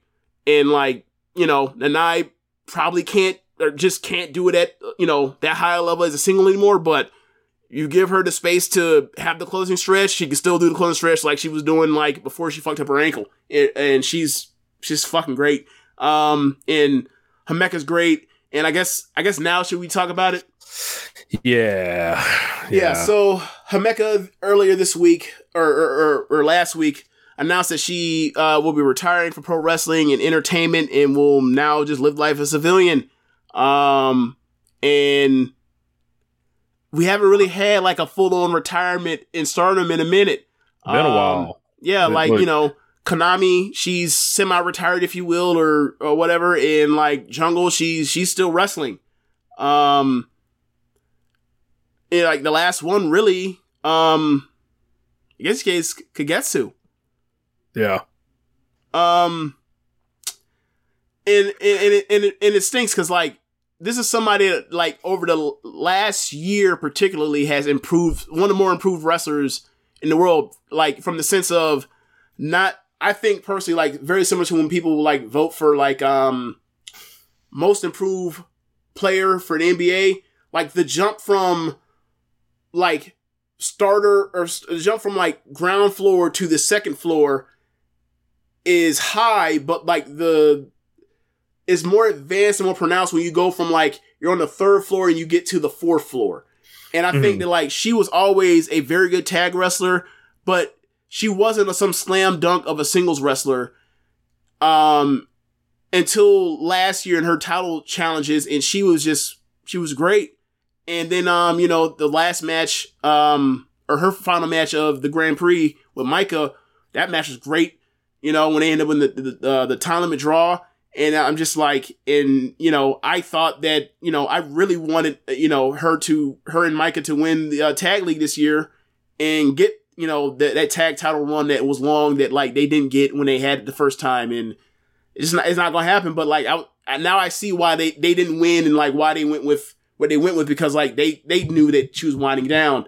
But like, yeah, I just, a person that came to Stardom and improved as a wrestler and like, was a member of a lot of great teams and a lot of great like tag matches, and like even like in the last, her last year, like add her best matches from a singles perspective. And I thought like she just kept improving, and it sucks that like we don't get to see like where it could have ended up, but she has enough like for the catalog to talk about. Yeah, I really started becoming a big fan of hers last summer, and it was just like, from that time forward, I thought she was like the best big woman like in wrestling. Yeah. And basically she had such a like, I remember dubbing her like she was she was the woman on the girls basketball team that wore number 54, that held down a lane, was big as hell and tough as hell, and you couldn't move her, right? And she wore the big ass knee brace or whatever, right? The Andrew Bynum joint. But she I was into Himeka, like for sure. Like she had a fan in me, and hopefully she gets to whoop Natsupoi again on the way out. But like everything you said, like I really enjoyed her match with Shuri last year.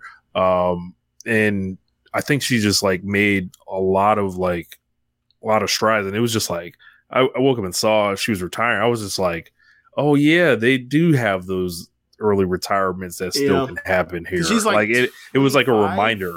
Yeah, she's like 25. Yeah. And Keen brings a great point. We got to cherish people while they're still here, because like, it can be over in a flash, like with almost anyone. So, best wishes to her, and if she comes back one day, cool. If not, there's lots of I think she leaves a lot of good tape to study from, and I would have loved to like send someone like Jade Cargill over to her and figure it out.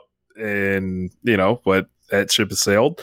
Micah and Himeka is I think is a tag team that I think all of us can really appreciate now. And seeing like, this is Kane and Undertaker, but imagine if they were good. That's what Micah and Himeka is to me. Kane and Undertaker, but they're good. So I think that now that we mentioned like her progress as a singles wrestler, she was always a very good tag wrestler, and like My Hime was one of my favorite tag teams in the world. They're just two big tough women that just club and pound the shit out of you and expect the same in return. And like, I'm gonna miss it. I'm really gonna miss it. Like they were, I affectionately called them the Bash sisters for a few years. JML calls them the Regulators, because that's what they do. They are number straightening. JML did a pretty good thread talking about Himeka too. Yeah, like they really became one of my favorite tag teams, and I remember I think last year they had their great match to go at the end of one of the best shows of the year last year, that Grand Prix final, and I said like they had that time limit draw, and they basically picked each other up, and they basically walked up the ramp together and smiling at like all this was just a good ass whooping competition. And I remember saying like, I never want to see them break up. I never want to see them. I actually said I never want to see them not be a tag team. And double negative. That's what. And I meant that shit. Like they're. I heard something like Himeka, like it. Part of the reason like she's laying it down is like she. I don't know if I have this right, but she had felt she had gone as far as she could go in Stardom. I would agree with that. And I'm still sad. While she's probably accurate in that, I'm sad that she's gone. Because she's someone that's going to be, you know, they would put her on the marquee on the big poster. She's a big head. She would be a big head. But yeah, like just from the Natsupoi, or sorry, Natsupoi, from the Mai Himepoi stuff to Mai Hime, whether you know the trios or the tag team, like they put in some great matches over the last couple years. Whether it's that trios team or as a tag team, and like thinking of like, you know, you see they put teams together and you see how the chemistry works and vibes work off each other, but from day one when like Micah, you know, she was a number 3 in the original 3 for Dami Mondo, and the number 4 comes in as Himeka, like from almost day one they put her in there with Micah, and they basically were inseparable, like off screen or like on these like behind the scenes things. Like they became like the best of pro wrestling friends. And like they were just so great together, and you could tell they had a genuine bond. And I'm going, and like to see that that the scheduled match, or she requested that her last match be with Micah at the big Yokohama Arena show. I was just like, Y'all just want a nigga to cry, huh? That's just what it is. Y'all just want to see. This is what you doing, huh? I see y'all. That's disgusting. Look, most disgusting promotional tactic: making James Boy cry. Y'all, I see what y'all doing. That's really gross. That's really nasty. But yeah, like I can't wait to see it. That's gonna be really emotional and physical. It's gonna be both. Yeah, they're gonna leave it out there. Yeah, it's gonna be some real Allen Iverson. It's gonna be some real Allen Iverson. Yeah, ass gonna be whooped in that ring, with love. But yeah, like I mean, I think my favorite moment between them, my favorite like Mai Hime interaction was this actual past tag league. So they're there for the press conference for it, and they're together, and like Micah like. They say they're going to win it, and, you know, like, when you win the tag league, they have, like, tandem rings, like, you know, putting your rings, you know, that's like your trophy. Like, they give you rings with the in the shape of the tag titles on the rings. They started that in 2020. And so Micah starts talking, and she's like, we got this in the bag because we're bonded. And, like, she grabs Himeka's hand. Micah takes off one of the rings on her hands, and Micah puts a ring on it. And that was so I just like, you know, they so close to even fake married. So it's like, yeah, that's just such a great bond and closeness, and like it's gonna be rough when like by the end of that match. It's gonna be real rough to watch that. It really is. But you know, she wants out, and like that's gonna be a great match regardless. So can't wait to see it. Hate to see her go, but this is what she wants. And you know, wish her the best, because like you said, she basically became the best big woman in wrestling like over this last year. Just a lot of work put into it and everything. A lot of work put into it. Like it's really hard to see women like her bump like that. Like women her size bump like that. She's just you know, like the Vince McMahon meme. She was special, like in that kind of rare breed of like. You had this 6'8" woman that can bump around like she's Sasha Banks. That's unusual. It's really unusual. So wish her the best. But yeah, moving on with the rest of this card. Then you get to the Saya Kamatani and Momo Watanabe match. Hey, before we do that, yeah, the record is set. Go ahead. Okay. I think I feel like there is a real ceiling on Momo matches now, because of the cheating and Oedo shenanigans. Like if this was 2020 and they had this match, you're getting out of Momo, you're gonna have a great performance, and you're gonna get yourself a great match because she had the willpower to just will a match to greatness because she was that good. And obviously, nothing's changed physically with her. She still has had great matches since this turn and change in direction for character.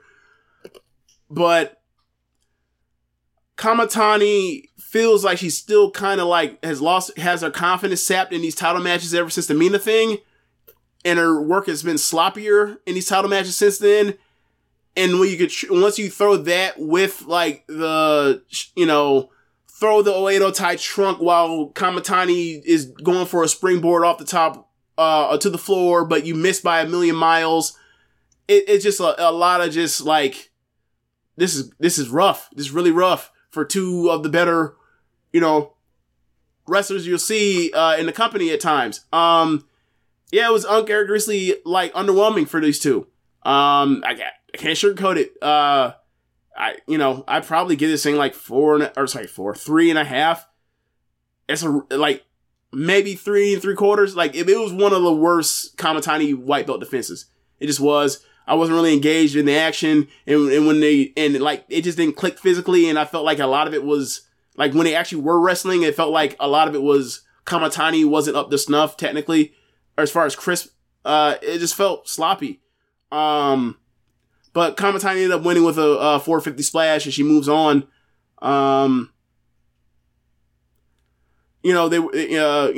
She called out Mina earlier in the year to get another shot. But we'll see if and when that happens. She moves on, and it feels like it's running out of steam with her with this white belt. I think it's coming towards time. You set the record. Yeah. Let's figure out something else, and then put her in tags for a little bit. Well, and, I was thinking rebuild the unit. Yeah. With Triangle Derby, she's in there with her teammates or Azumi and Utami. So I was just assuming like they got to be the favorites because it's their top 3. So I was thinking like that's a nice landing spot. Like as a transition out of it, I was but we'll see where this all goes because like the Triangle Derby finishes up before we get to Yokohama Arena. So we'll see. So the main event, Giulia versus Suzuki. This match went way longer than the tie they had at the Grand Prix final, but I found the Grand Prix final to be more compelling. They started this match on the mat, and I hated the choice. And then they did a lot of like opening 5 minutes of groundwork, and I'm like, I understand that like Shuri did this, but Giulia, like, you're not Shuri, and you're not in here with Shuri. Like, I'm not here to see Suzu and Giulia like work on the mat. And then eventually they got up and started beating the shit out of each other, and that was much more, to my liking. And it was a lot. It ended up getting great. But like I probably say like the 4-star, 4 1/4 range. It wasn't like I still think that their draw was better. But it was just it felt like they had to go 25 minutes as opposed to like filling out the 25 minutes well. It was a bit flat for me, but like as far as my expectations for the match, that's probably why I felt flat for, but it was still a great match nonetheless. But it was a great match. Giulia ended up finishing her off with the not the Vermilion, but with the regular Northern Lights bomb. I was expecting a kick out, but just put her away with that. After the end of the match, Giulia extended a hand, and Suzu shook it but hated it, and like basically like threw her hand away and rolled out.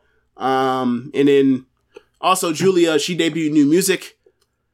Heard it was horrible. It was okay. I think that it does not fit the character, or at least what the character has been. Like it feels a lot like EO's old Stardom music, and like EO and Giulia are totally different people. But whatever. Maybe it'll grow on me over time, but like I felt like I think it was a step down in new music. It was just like a change for the sake of change. It's like Mike said, as someone who's gotten into Stardom within the last year, I don't see the point of the heel turn with Momo. I'll tell you what I think it is. She was someone that was no longer that was going to be pushed as a babyface at the top anywhere. So it was like one of those good old Bret Hart situations. They put the list of names on 2 papers. Either A, you can wrestle against all these people and lose, or B, you can wrestle all these other people and be on the other side of the coin. You might lose, but you might win a few more.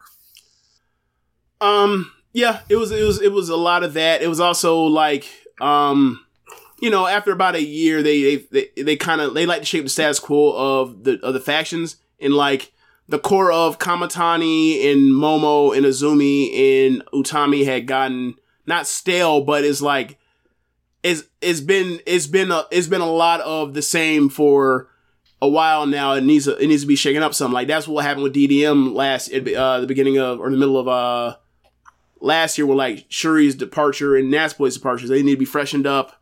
Similar thing happened, it was about to happen to Cosmic Angels with like the Mina thing. However that shakes out.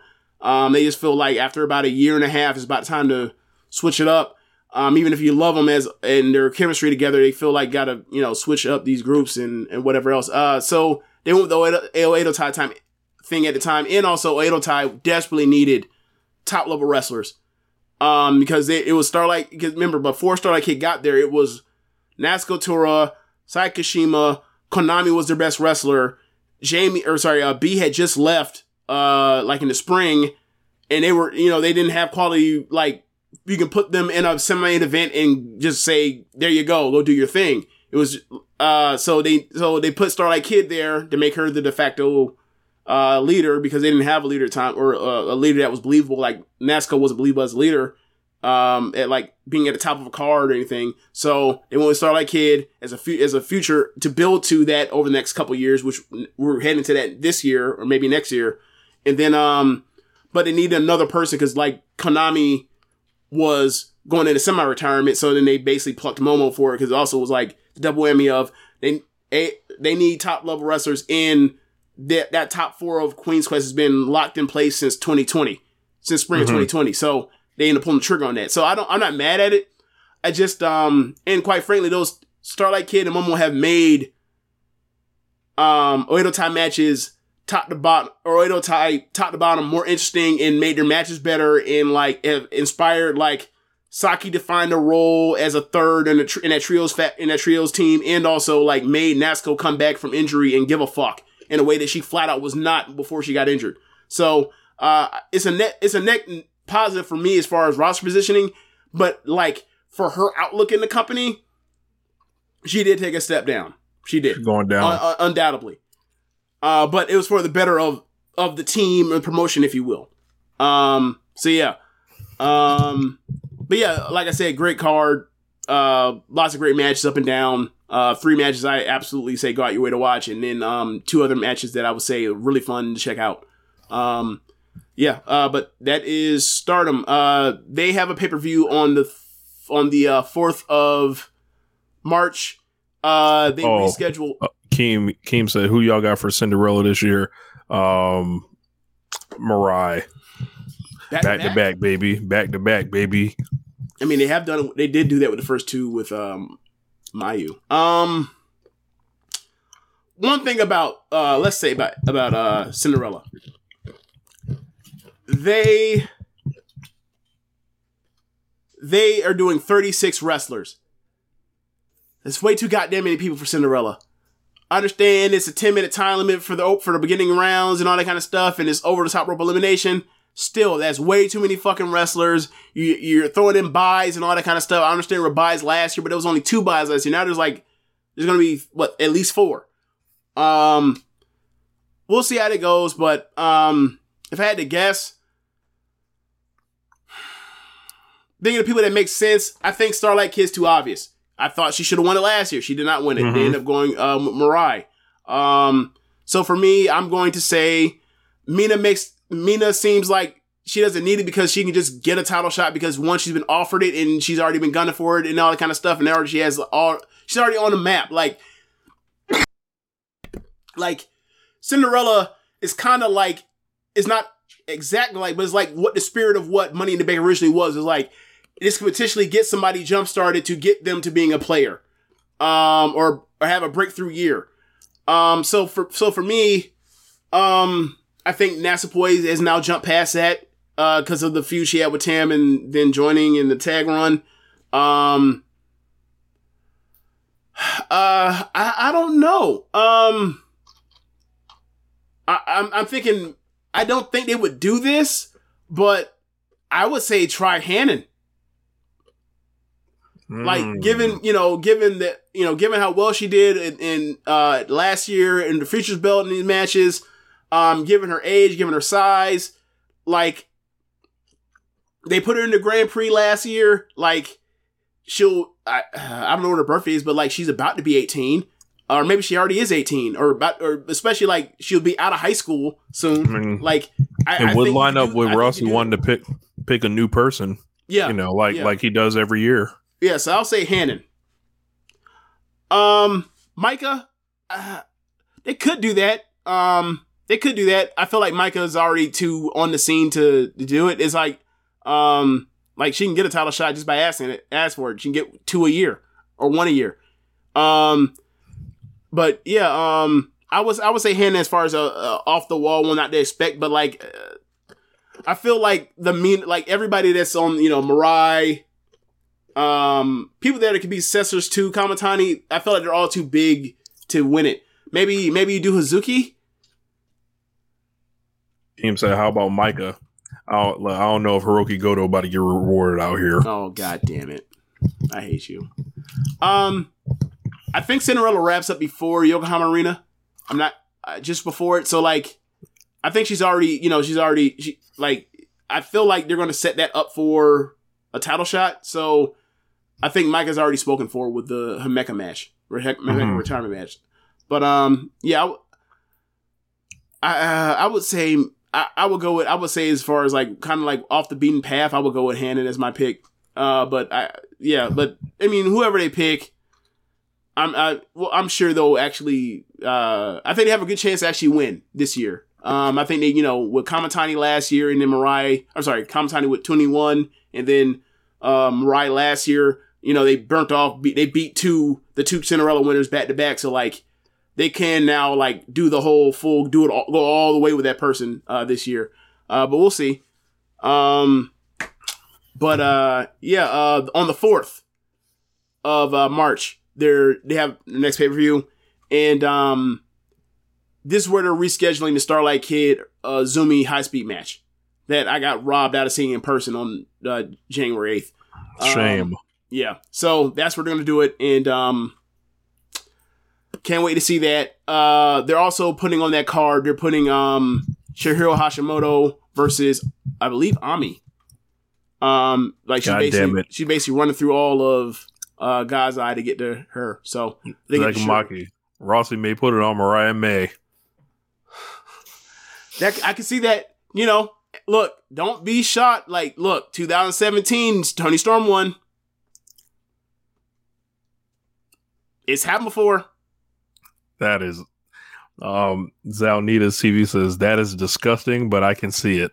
I don't know why that'd be disgusting. Like, from what we've seen in her, she's good. Like, obviously she's not the best wrestler in the promotion, but like, she's a decent gaijin by the standards of what you look. Mariah May is better than most of the motherfuckers that I was seeing in 2019. Let's keep it a buck. Let's keep it a bean. Come on now. You was not out here living this Rebel Kell life where Azumi is 16 and having to carry her through the fucking opening round of the Cinderella tournament. Is Rebel Kell the same Rebel from AEW, or is that somebody else? No, totally different. It's okay. A Buddy Wayne student. I don't think she was going to the same class Nick was going to. Yeah, Nick must have been somewhere else. Couldn't have been. Somewhere else with it. Nick from the logo with it, Rebel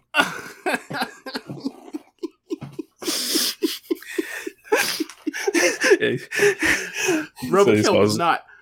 Look, Bobby Tyler running slower than Shotzi Blackheart.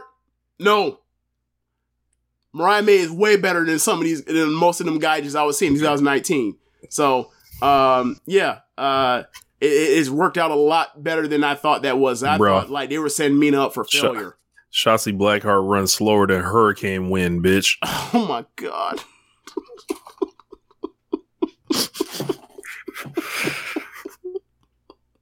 That's fucked up because the last Hurricane we had, like, it was so slow. We caught so much rain because it was moving so slow. Oh shit. Oh my god. All right, I think it's time to wrap it up there. Now we get into real negative territory. Gotta go, man. Thanks but for yeah, listening, man. y'all. Before that, make sure y'all check out my new music video. Put one out for Dream Machine. Buy the album Dream Machine in the comments. Pay what you want. Don't be cheap. No, I'm kidding. If you want to hear it for free, you hear it for free. If you want to pay whatever you want for it. And yeah, watch the video and shit. And look out for the interview with Kenny Omega coming shortly. Yes, and that will be on our solo feed, which we suggest that you follow and subscribe to if you are following and listening to us from the Solo Suplex thread, or not thread, but subscription. So thanks for listening, y'all. Be sure to rate us. I can't even talk. I'm mush mouth. Be sure to rate us on whatever app you're using to listen to this with. And listen to other shows on the network. Besides One Nation Radio, you have Keeping It Strong Style, The Ricky and Clyde Wrestling Show, Grown Men Watch This Shit, The Grave Consequences Podcast, 8-Bit Suplex, All Things Elite, Great Match Generator, Get in the Ring, and Meet the Press Slam. Thanks for listening, y'all. Later. Smoking on them Philly blunts. Yes, Philly blunts. Look, Patrick Mahomes Sr. named that boy Levon. For all y'all that are surprised about his dad, let it be known. He raised, look, if your name is Levon, he intended you to be a nigga. Look, don't get it confused, but yeah, goodbye.